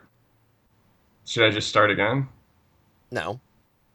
Okay, where do you want me to pick up? Now go ahead. Start again. Okay. All right. So after their second meeting with Juno, Barbara and Adam come back to the attic, and that's when they find Lydia about to invoke Beetlejuice. She's about to say his name for the third time. Yeah. And Adam and Barbara stop her, and they tell her like, "Hey, we don't want you to be dead. Like this is not a good thing that's happened to us, and you don't want that." And I think that's also when they tell Lydia that they've decided to let the Dietzes stay. Yes. And they just want the whole thing to be over with. Right. But then yes, Otho and the Dietzes have other plans. They've brought Maxie Dean, Robert Goulet's character, That's right, in from New York to see these spirits. So they're conducting a séance, and because of what's happening to the Maitlands, Lydia is then compelled to make a deal with Beetlejuice. All right, hang on 1 second here. We do have to mention real quick. Okay. Again, something else. It connects to that joke from earlier that Otho talks about. When you commit suicide, you end up as a civil servant. Yes. Lydia would have worked in that office. That would have been her afterlife. Oh man, yeah. You ever think about that? I did not think about that, but yeah, you're right. She thinks she's gonna be able to just hang out with the Maitlands and be dead, but no. She's gonna have to work in that fucking office. Right. That would suck. Yes. Just food for thought for our audience out there. Right. Hey, thanks for listening. All right, keep going, man. You're on a roll. I love this. Okay. So. Because we got Maxie Dean. We have the great Robert Goulet, who's Old Fashioned Cajun Creole Christmas is one of Mark's all time favorites. Well, just remember they couldn't get Wayne Newton. Wait a second, that was for the Naked Gun, wasn't it? That was the Naked Gun 2.5. I was swimming in raw sewage. I love it. Sorry. No. Quick divergent track there for Naked Gun 2.5. Yes. Yeah. Yes. So yes, Otho's commencing his séance / exorcism of the Maitlands because they have to bring them forth so that they can do party favors from them from now on. Which is like a really weird motivation, I would think. Well, I think it's more of the money making aspect than they just want to see party tricks. Well, and we should also talk about this other plot point too, that it's kind of minor to an extent, but like Charles is trying to convince Maxie Dean, this big New York land mogul, to buy this town in Connecticut and kind of like redevelop it as this like kind of yuppie hipster weekend getaway town kind of thing. Yeah. So he convinces Maxie Dean to come up for this, and the two things just kind of come together for this. We're gonna invoke the houses, the dead spirits of this house, on the same night we're here to pitch you on turning this town into a tourist trap. Well, I think that's the thing. I think the ghost, the haunted house aspect is what gets Robert Goulet up there in the first place. Well, he does call Charles a putz though on the phone. So yeah. So. When's the last time you called anyone a putz, by the way? I don't know. Probably since the last time I watched this movie. Yeah, I just go straight to asshole nowadays. And I'm like, it's, right. You're not a putz, you're an asshole. But is Charles really an asshole? Kind of. I mean, he's just kind of a putz, to be honest. Well, I think they want you to. I think they want you to think he's a putz, so that like at the end of the movie, when everything's okay again, you're not like mad they're still around. Maybe you're right. Maybe putz is the way to go. Yeah. I just meant like in my own personal life, I skip the putz stage and go straight to asshole. Right. Understandable.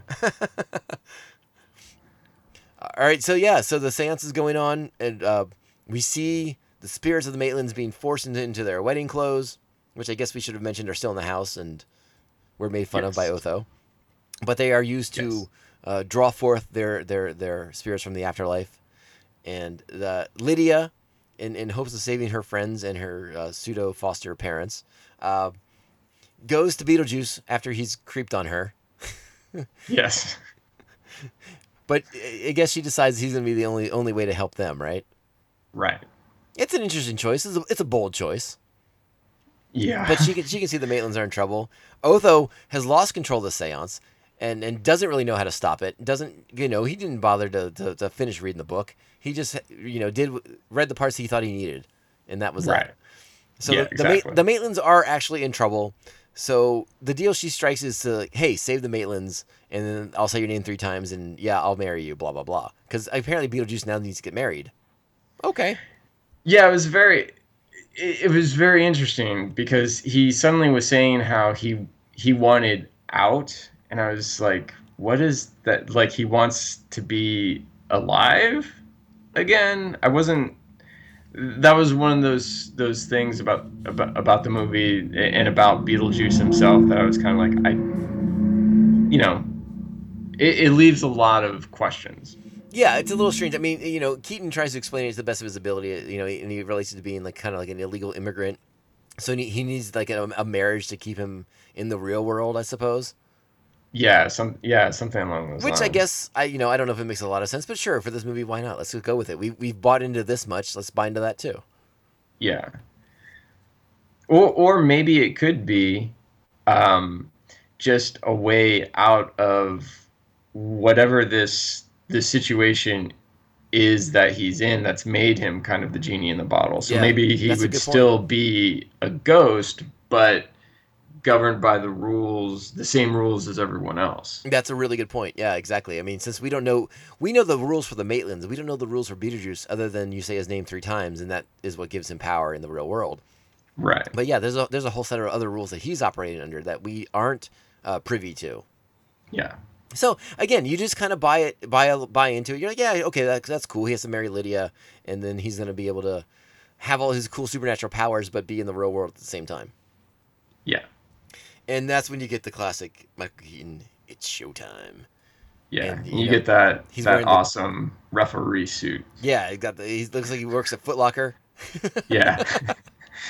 Yeah, it's just such a great look for the character. Well, it's also interesting to think about it in the sense that, like, okay, it's sort of like a suit fashioned out of pinstripes that are evocative of the old timey criminals in a lot of ways. So, like, perhaps he was some kind of prisoner where he was. Right. I suppose you can make that metaphor if you wanted to. But otherwise, I really just think it's kind of like his Beetlejuice's own unique fashion sense.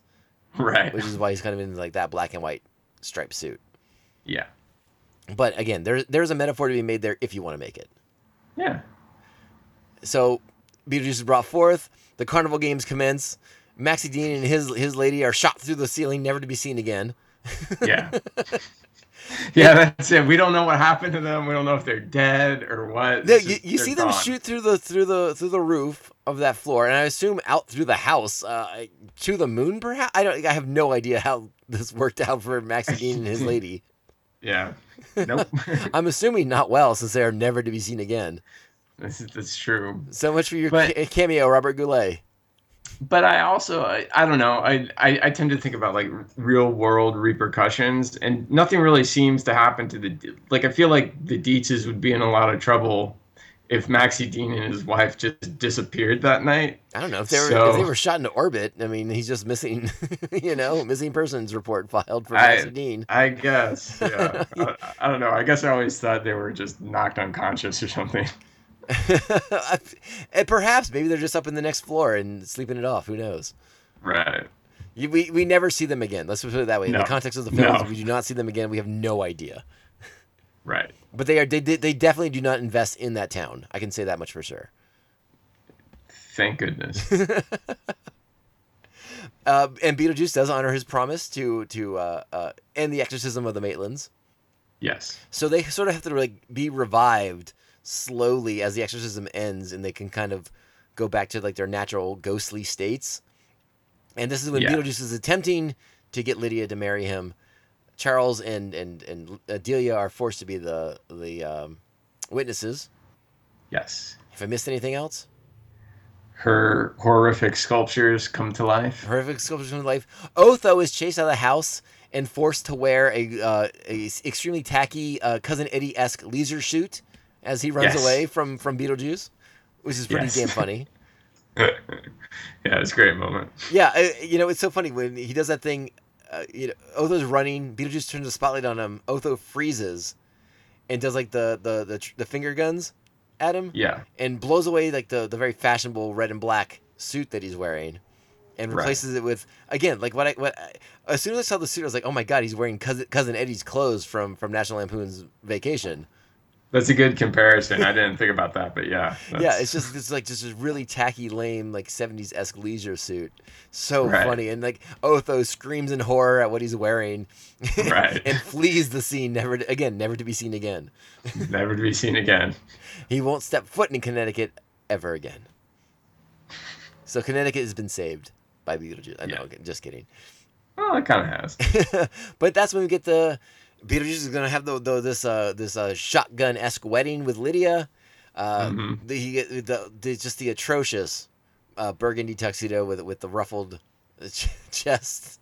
I love it. and Lydia's bridal gown is also a shockingly horrible red color, Yeah. shade of red.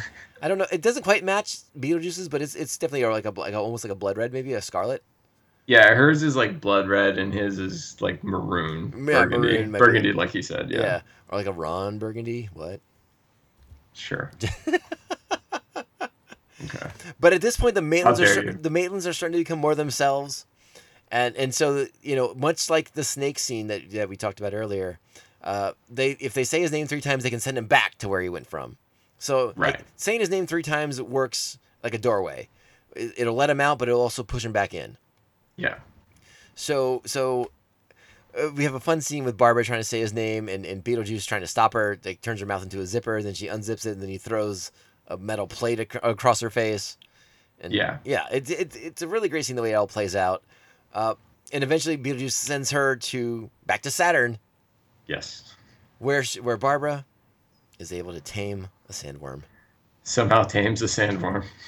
I mean, maybe she just mentioned Beetlejuice's name, and the sandworm's like, "Yeah, I'm gonna eat that fucker."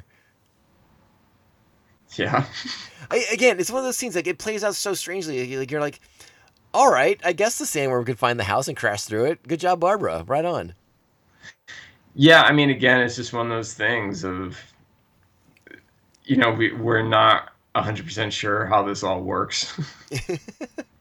So, Yeah. So Barbara crashes through the roof of their house with the sandworm from Saturn, and the sandworm engulfs Beetlejuice, thus saving Lydia and the Dietzes from any other shenanigans that Beetlejuice might have in store for them. yeah. And now the Dietzes can see the Maitlands Yes. because they believe. They believe. I just want to give a shout out to Adam Maitland, who put incredible detail in his model, in that he made a fully functional model of a truck. Yeah, you're right about that. Yes, Adams gets sent into his model when he's trying to say Beetlejuice's name, and he drives Yes. a truck out of the model to crash into Beetlejuice's foot. You are 100% accurate about that. Yeah, it was gassed up and everything. Yeah, you're right. That's also you're right. That is a weird little anomaly in the picture that is just fun, so you just go with it. Yeah. But you're like, yeah, what kind of truck is that? Well, it also could have been, like it might have been funny if they had done something where like it was like a little wind-up truck, and thought- you had to yes. go to the back and wind it up or something. I don't know. Yeah, no, he totally jumpstarts it. Yeah. which is interesting. You're right about Yeah. that. Maybe he's just that detailed. I mean, he might have terrible vision, 20 feet from his face, but like right up in when it's super up close. Maybe he's got like the super specs. He's nearsighted. Yeah, extremely apparently. Yeah. He's designing the world's smallest combustion engine. Yeah. Good job, Adam Maitland. You're right. Good shout out, Mark. I appreciate that. No problem. That's why we pay you the big bucks to come on this podcast. Sweet. The check is in the mail. Ask Jack Burton. Okay. So Beetlejuice sent away via Sandworm. Again, the Maitlands and the Dietzes kind of come to learn to coexist with each other. We see that Lydia's going to school and she seems much happier. She's wearing a little less black than usual. Yeah. We get another Deo-esque scene to close out the picture. Mm-hmm. And again, it is interesting to watch the movie and in the sort of the epilogue, I suppose, with the Dietzes and the Maitlands in the kind of living in this harmonious household. The Maitlands have significantly more claim on the house than I think I initially remember in the movie. For a while I thought they were staying in the attic, but like when you watch the scene, when Lydia re-enters the house into that foyer, that initial entryway with a stairwell, you see Barbara's wallpaper up on the walls again too. So like they have a little bit more input in that house than I remember them having before. Yeah, I mean, it's almost, you get the sense that the house is pretty much back to being the way that it was. I mean, in several senses for sure. But it seems like more of a 50-50 than I think I initially remembered it being. Okay. I mean, I think the only other room you see in the epilogue scene is the study that Charles kept us saying to begin with. Right, exactly. But you do see Delia's Beetlejuice sculpture, which apparently is terrifying to Charles. It's a great sculpture. It's and that's kind of the thing. You can see that this experience has changed her as an artist, and I feel like that kind of lends to the idea that the house is very much like what the Maitlands had to begin with. Okay. Like Delia has changed as a character as well. So having the house be whatever it was she and Otho had turned it into is not as important to her anymore. Yeah, I think that's reasonable too. It also seems like because of the events of the night of the exorcism and the Beetlejuice incursion, it seems like Delia and Charles and Lydia now also have a better, stronger relationship as well. Yes. They seem much more. Everyone seems much more happy in this new harmonious. I don't know what to call it exactly, but this new family dynamic they seem to have with the Maitlands. Yeah, I will say though that it felt to me like the Maitlands were her parents, and that Charles and Delia were just kind of lived there. I mean, you could be right. I mean, like Adam and Barbara are like tutoring her for school and stuff like that. So well, yeah, maybe you're wrong. Maybe you're onto something. I don't know. Yeah, I mean, they just seemed more like her parents because Lydia has no interaction with Delia or Charles in that epilogue. We just hear Charles say, "It sounds like Lydia got an A on the science test." Well, I mean that's an onion with some layers that could be peeled back. But I mean, the fact that Charles knows that she's taken a science test would sort of imply that they are still involved, and they all seem to be happier together. As Delia's not as high-strung and neurotic as she was earlier in the movie as well. So you like to think that there's more of a harmonious balance in the house now. Right. At least that's what the filmmakers are going for. Yes. And that's kind of like the closeout of this picture until like our little, we get again. I can't remember what song it was. It's not Deo, but it's another Calypso song to close out the picture. And then we fast forward that music becomes the music in the waiting room for the afterlife, and we find Beetlejuice in the waiting room for the afterlife with an ungodly large number. Ticket in his hand. Yeah. And Beetlejuice being Beetlejuice, talking to the shrunken head hunter and the the voodoo doctor. I don't know, witch doctor. I don't know, whatever. Voodoo priest. Voodoo priest. Is that what you want to call him? Sure. Yeah. I don't know. I don't want to be offensive to any voodoo priests who are listening. I'm pretty sure that's what they were going for. Okay. But which doctor might be more appropriate? Yeah. Who after Beetlejuice decides to steal his number. Yes. In a not very subtle manner. No. Again, one of those questions that to me, there's a lot in this movie that yeah, sure, it doesn't make sense if you kind of want to parse through it, I suppose. But it's like, isn't Beetlejuice dead already? Why is he in the waiting room? And why does he want to meet with Juno? Doesn't he still have his Beetlejuice powers? It's a good question. I always kind of took it as maybe he's just in a situation now. He doesn't know what to do. He needs some help. So he's eating some humble pie and gonna go see Juno. Yeah, perhaps. And again, I think it serves the movie just well. It's this fun little epilogue that Beetlejuice is still alive, but now he's kind of stuck in this DMV waiting room for the majority of eternity. Right. Yeah. So yeah, just a kind of nice little way to wrap him up a little bit. And Beetlejuice still is Beetlejuice. He gets his head shrunk. He thinks it might be a good look for him. Who's to say?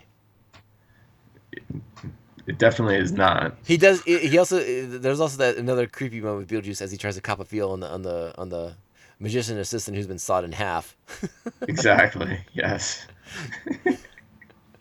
Again, Michael Keaton just at the top of his game in this movie, just funny as fucking hell in this. Yeah. No, he's great.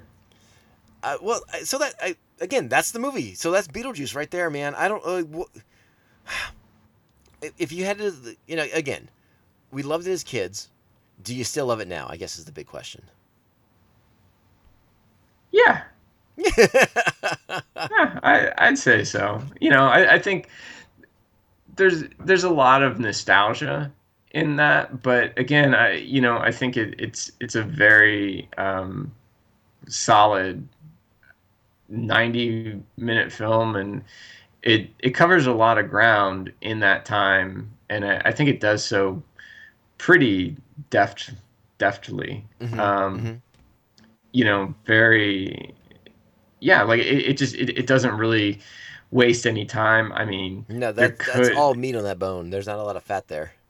Yeah, and they could have given a little more explanation for kind of the rules governing Beetlejuice.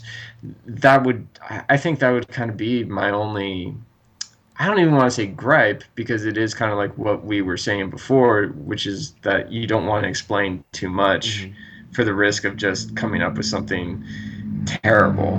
Right. Right. Yeah, I agree. I think it's a great picture. Yeah, I agree with you. I think this movie has infinite replayability.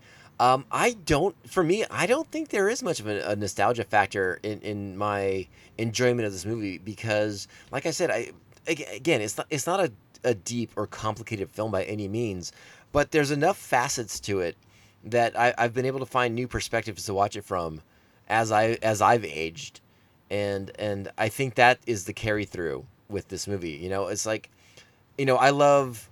A lot of movies I love, I still kind of watch them through the filter of a child in a lot of senses. But Beetlejuice, I think, to me, kind of does work on other levels. And, I remember... the reason why I say that, too, is because I remember... this is, one of the few movies we could watch with our dad at the time. And our dad was not known for, liking a breadth of crazy comedies. But he just wanted to watch Top Gun. Right, but he really liked Beetlejuice. He did, yeah. Yeah, and it was one of those things that's our dad, the most serious guy that we know, likes Beetlejuice. Okay. Well, he was into, I think, Tim Burton's visual style, because I think, like a lot of people, he was taken with a lot of Tim Burton's earlier work, because I remember him enjoying the original Batman. I remember him enjoying Edward Scissorhands. I always just thought he liked Michael Keaton. I thought Michael Keaton was funny. Okay. No, but you're right. But I remember him liking Beetlejuice before those movies came up, before Batman, before Edward Scissorhands. Yeah, no, you're right. But I think I don't know. I think he was interested in Tim Burton as a filmmaker as well. I think so too, but I think this was the movie that started that. Yeah, no, absolutely. Okay. It was for everyone. For sure. And again, to see the kind of it's weird to refer to Beetlejuice as like a legacy movie in a sense, but like the seeds in Beetlejuice are planted for Nightmare Before Christmas and Batman and even a little bit of Edward Scissorhands because of Winona Ryder's character and the way that Yeah, her emotional connection to these characters, and it's so much good stuff. Like it is funny to, well, not funny necessarily, but it's interesting to look back at Tim Burton's early chunk of his career. Like that, riding off the wave of Beetlejuice and Batman, and going into Edward Scissorhands. I mean, for a while there, like Tim Burton movies were like a big deal when they were coming out. It's like, oh man, there's a new Tim Burton. It's going to be uniquely visually exciting. yeah. Those days are long behind us. They sure are. I mean, this is a little bit off topic, but like, what do you think where's the line of demarcation for Tim Burton movies? When do you think he went too far? Planet of the Apes. That was going to be my answer too. Look, I'll say this. It was a valiant effort, and Tim Roth in that film is amazing, but everything else about it is terrible. Yeah, you're not wrong on that. So I mean, like I said, I think it was a valiant effort. I just think he kind of failed at what he was trying to accomplish. But then everything after that, I think it's just been all downhill from him. It's definitely wasn't uneven because you had Beetlejuice, you had Batman, you had Edward Scissorhands, then it was Batman Returns, which mixed reaction to Batman Returns. Though I recently watched Batman Returns, and it's far campier than I think it gets credit for. People want to blame Schumacher for bringing the camp back to Batman, but Burton really starts that ball rolling with Batman Returns and the fucking penguins marching through the city. Yeah, I would even go so far as to say, I think all of those films have a certain amount of camp, but Schumacher definitely just like kind of heightened it. Yeah. And I was never that too big of a critic of Batman Returns. My biggest complaint about Batman Returns is I just think it's kind of a boring movie. It's kind of boring, and then Batman also throws a grenade down a clown's pants, so that's weird. Well, look, that was the Batman we were dealing with, so But I mean, so Burton goes from Batman Returns. He does Ed Wood, which garnered him massive praise from critics. Mars Attacks is uneven at best. Yeah, but I still love it. I need to revisit it. It's been a long time since I've seen it. Me too, but I have fond memories, I should say. And then what he did next was another one of my favorites personally. I don't know how you feel about it, but I really, really, really, really enjoy Sleepy Hollow. That was, I should give it another watch. Like, I remember enjoying it in theaters, but then on subsequent viewings, it was just kind of like, yeah, this is fine, but I don't really need to ever see this again. I think it's a fun exploration of the Headless Horseman story and Ichabod Crane and all that stuff. But then 2001, that's when you get to Planet of the Apes, and it's been a bumpy road for Tim Burton ever since. I liked Big Fish, but I don't know if I'm in the majority on that or not. And then Charlie and the Chocolate Factory is a creep show. Yes. Corpse Bride's fine, but again, it's stop motion stuff, and I always kind of like that. Well, did he direct that? Yes. Okay. He did. Right. That one he did direct, unlike Nightmare Before Christmas, which he did not direct, but everyone thinks he did. Everyone thinks he did, yeah. And I never saw Corpse Bride, so I can't say anything about it. Yeah. Then it was Sweeney Todd, which I didn't like very much. Alice in Real bad. Wonderland, I didn't like very much. Dark Shadows, I did not like at all. No. Frankenweenie's fine, but again, we're going back to stop motion stuff. Yeah, you're going back to stop motion stuff, and Tim Burton's also just going back to the short film that made him a name. And then I haven't seen Big Eyes, Miss Peregrine's Home for Peculiar Children, or Dumbo. So, Big Eyes is terrible. I didn't know he did Miss Peregrine. and I just refuse to watch any of these Disney live action versions of their animated classics. I'll be honest with you. The only reason why I'm curious to watch Dumbo is because Michael Keaton's in it. Not enough for me. That's a fair point. I got nothing. I got no. I'm not gonna blast you for that one because that's a completely valid reason not to watch it. I will if I want to see if I want to see modern Michael Keaton. There's plenty of other stuff I can watch him in. Oof, so good in Spider-Man. Very good in Spider-Man. Yeah. Yeah, he almost steals that fucking movie. That's how good he was in it. I think he does. I'm almost rooting for him. Yeah. Like he got the shaft, man. The spider shaft. And then this stupid kid comes along and tries to foil his plans. Fuck Peter Parker. Oh my god. That'll be a separate episode of the podcast, the Fuck Peter Parker episode, where Mark talks about how much he hates Spider-Man for 20, 30 hours. All the Spider-Men. Tobey Maguire, Andrew Garfield, Tom Holland, all of them. Mark hates them all. I liked Tobey Maguire Spider-Man until part 3. You didn't like emo Spider? What's that? You didn't like the emo Spider-Man? Look, I think of all the things that people criticize about that movie, I think that's the last thing you should criticize about that movie, because that at least made me laugh. All right. Well, listen, I got nothing else to say about Beetlejuice. Again, this is a movie that I watch regularly, a couple times a year. Seems reasonable. Maybe a couple times a year in October specifically. But I enjoy Beetlejuice. I think it holds up. I think it's a really good time. I think people younger than us can watch Beetlejuice and really, really enjoy it. 100%. And I want to give a special shout out to my friend Tara, who a couple years ago for Halloween went as Beetlejuice. She did the costume herself, made the pinstripe suit, the black and white striped suit, gave herself like the Beetlejuice beer gut, did the rotted teeth and the kind of pussy stuff around his mouth. One of the most incredible Beetlejuice costumes I've seen. Such a good job. Did she give herself a real beer gut? No. I mean, it was like stuffing. Oh, okay. But like it looked legit. I was just wondering if she was like really dedicated. No, she's not doing like the fucking oh god, who am I thinking? she's not going full method actor on us, okay? Okay. All right. Just curious. Yeah, she's not going Christian Bale on us, okay? She's not the machinist. All right. Or Cheney, because he got a nice pot belly for that. Mark, thank you so much for joining me on this really fun look back at Beetlejuice for the month of October. We're doing good movies to watch during Halloween, and we're not maybe exploring the most obvious ones because we haven't really dived into like the horror genre this month.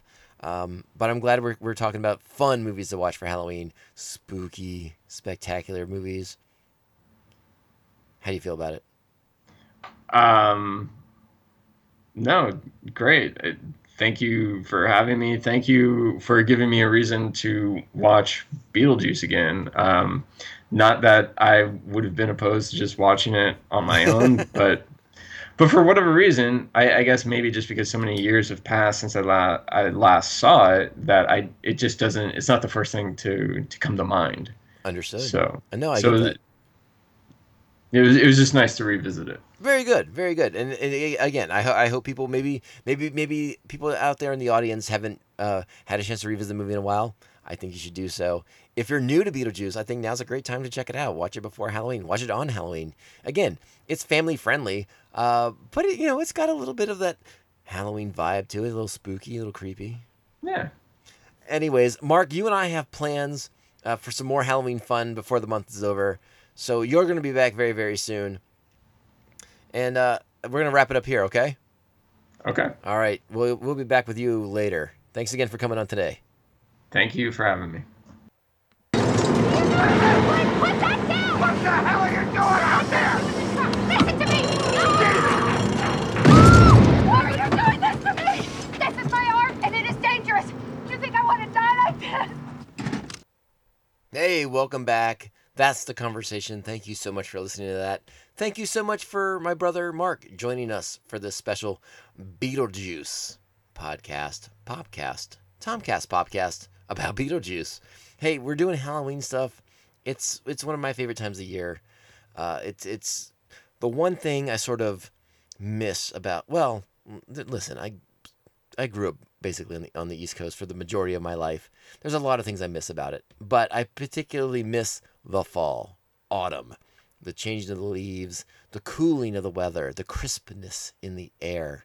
And I love Halloween on the East Coast. It was always a blast, always a lot of fun. And the weather always made it a little bit more exciting. But that doesn't mean Halloween in San Diego's lame and over with. No, not at all. So I hope you are enjoying this kind of drive down memory lane, as it were, for like the creepy and the crawly, and the spooky and the I lost the rhyme. Well, you know what I'm getting at.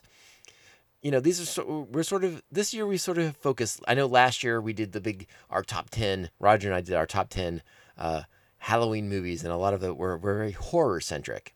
The slasher films, the blood and the guts. So far this year, we're exploring a lot of more lighthearted fare, a lot of more family-friendly fun for the holiday season, and I love that. That's one of the things about this holiday in particular, that's so versatile. Yeah, you can go with the big scary slasher film with the hockey mask villains and people from Nightmares on Elm Streets and all that good stuff, and those are great, and it's so much fun. But Halloween is kind of all encompassing, and there's a lot of stuff. Again, family friendly, geared towards a slightly younger audience, PG-13 rated. That's still a lot of fun, and it kind of explores all those fun themes that Halloween brings out of all of us.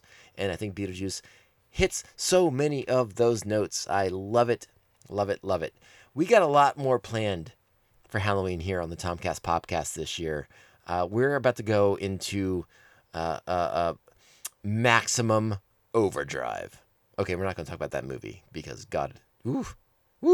Action just did that one though. You can check them out. They talked about Maximum Overdrive, but we're gonna be going into Hyperdrive for a lot more Tomcast Podcast scares for the month of October. Get ready. It's gonna be a lot of fun. Big shows coming up ahead with Roger, Mark, and more special guests lined up. Hopefully we can get them all on. There's so much to do in so little time. Can't wait to do all that stuff. Again, things to look forward to. I don't want to say what movies are coming up. I just want you to be surprised when you see them and be excited when you see that that's in your feed. You're like, oh man, they're talking about that this week. I'm in. Let's do it. Download, subscribe, share, like, tell your friends about what we're doing here on the Tomcast Podcast, particularly for Halloween, because we're crushing it with great movies. If you want to join Pophead Nation, you can do so at patreon.com/Tomcast Podcast, where you can hang out with such amazing people as the Aspen Hill Chody, the Batman of Bay Park, Mr. Jeff Nail, co-host of The Ringing Ear, a music podcast for all you music aficionados. Thank you to the Evil Circle, the evilest of all the circles, Brian Broussard, the Squid Master General, and Mark Wegemer, our guest today, a.k.a. the New Jersey Devil. Thank you all so much for being Patreons. I hope you're enjoying the sweet bonus content. A lot of stuff should be coming your way as Patreons next week. This week, I was caught with my pants down. I'm in between a lot of projects. But next week, it's going to be a bonanza. A Patreon podcasting bonanza heading your way, members of Pophead Nation. And if you don't want to join Pophead Nation, that's okay. Make sure you are liking, subscribing, sharing the show. 5-star reviews are incredibly helpful. And if you have the time, also make sure you're following us on social media at Tomcast Podcast on Instagram and Twitter. It would mean the world to me. Again, thank you so much for listening. Thank you for taking the time to support this independent podcast. We're based here in San Diego, California.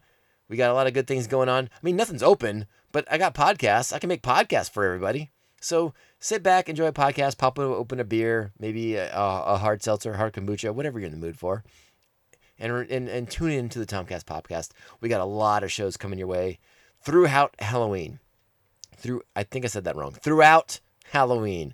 All right, I will be back extremely soon with Roger, with Mark, maybe a surprise guest. Nobody knows. Ooh, spooky. I will knock it off right now. Thanks so much for listening. I'll be back soon. And as we say on the Tomcast Podcast, Ciao, babes.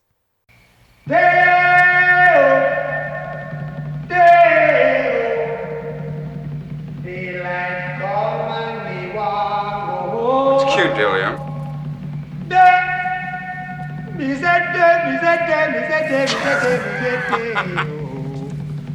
Daylight come and me want go home. Also, are you doing Work this? We're not gonna be fucking sunk this year. We're the Stanley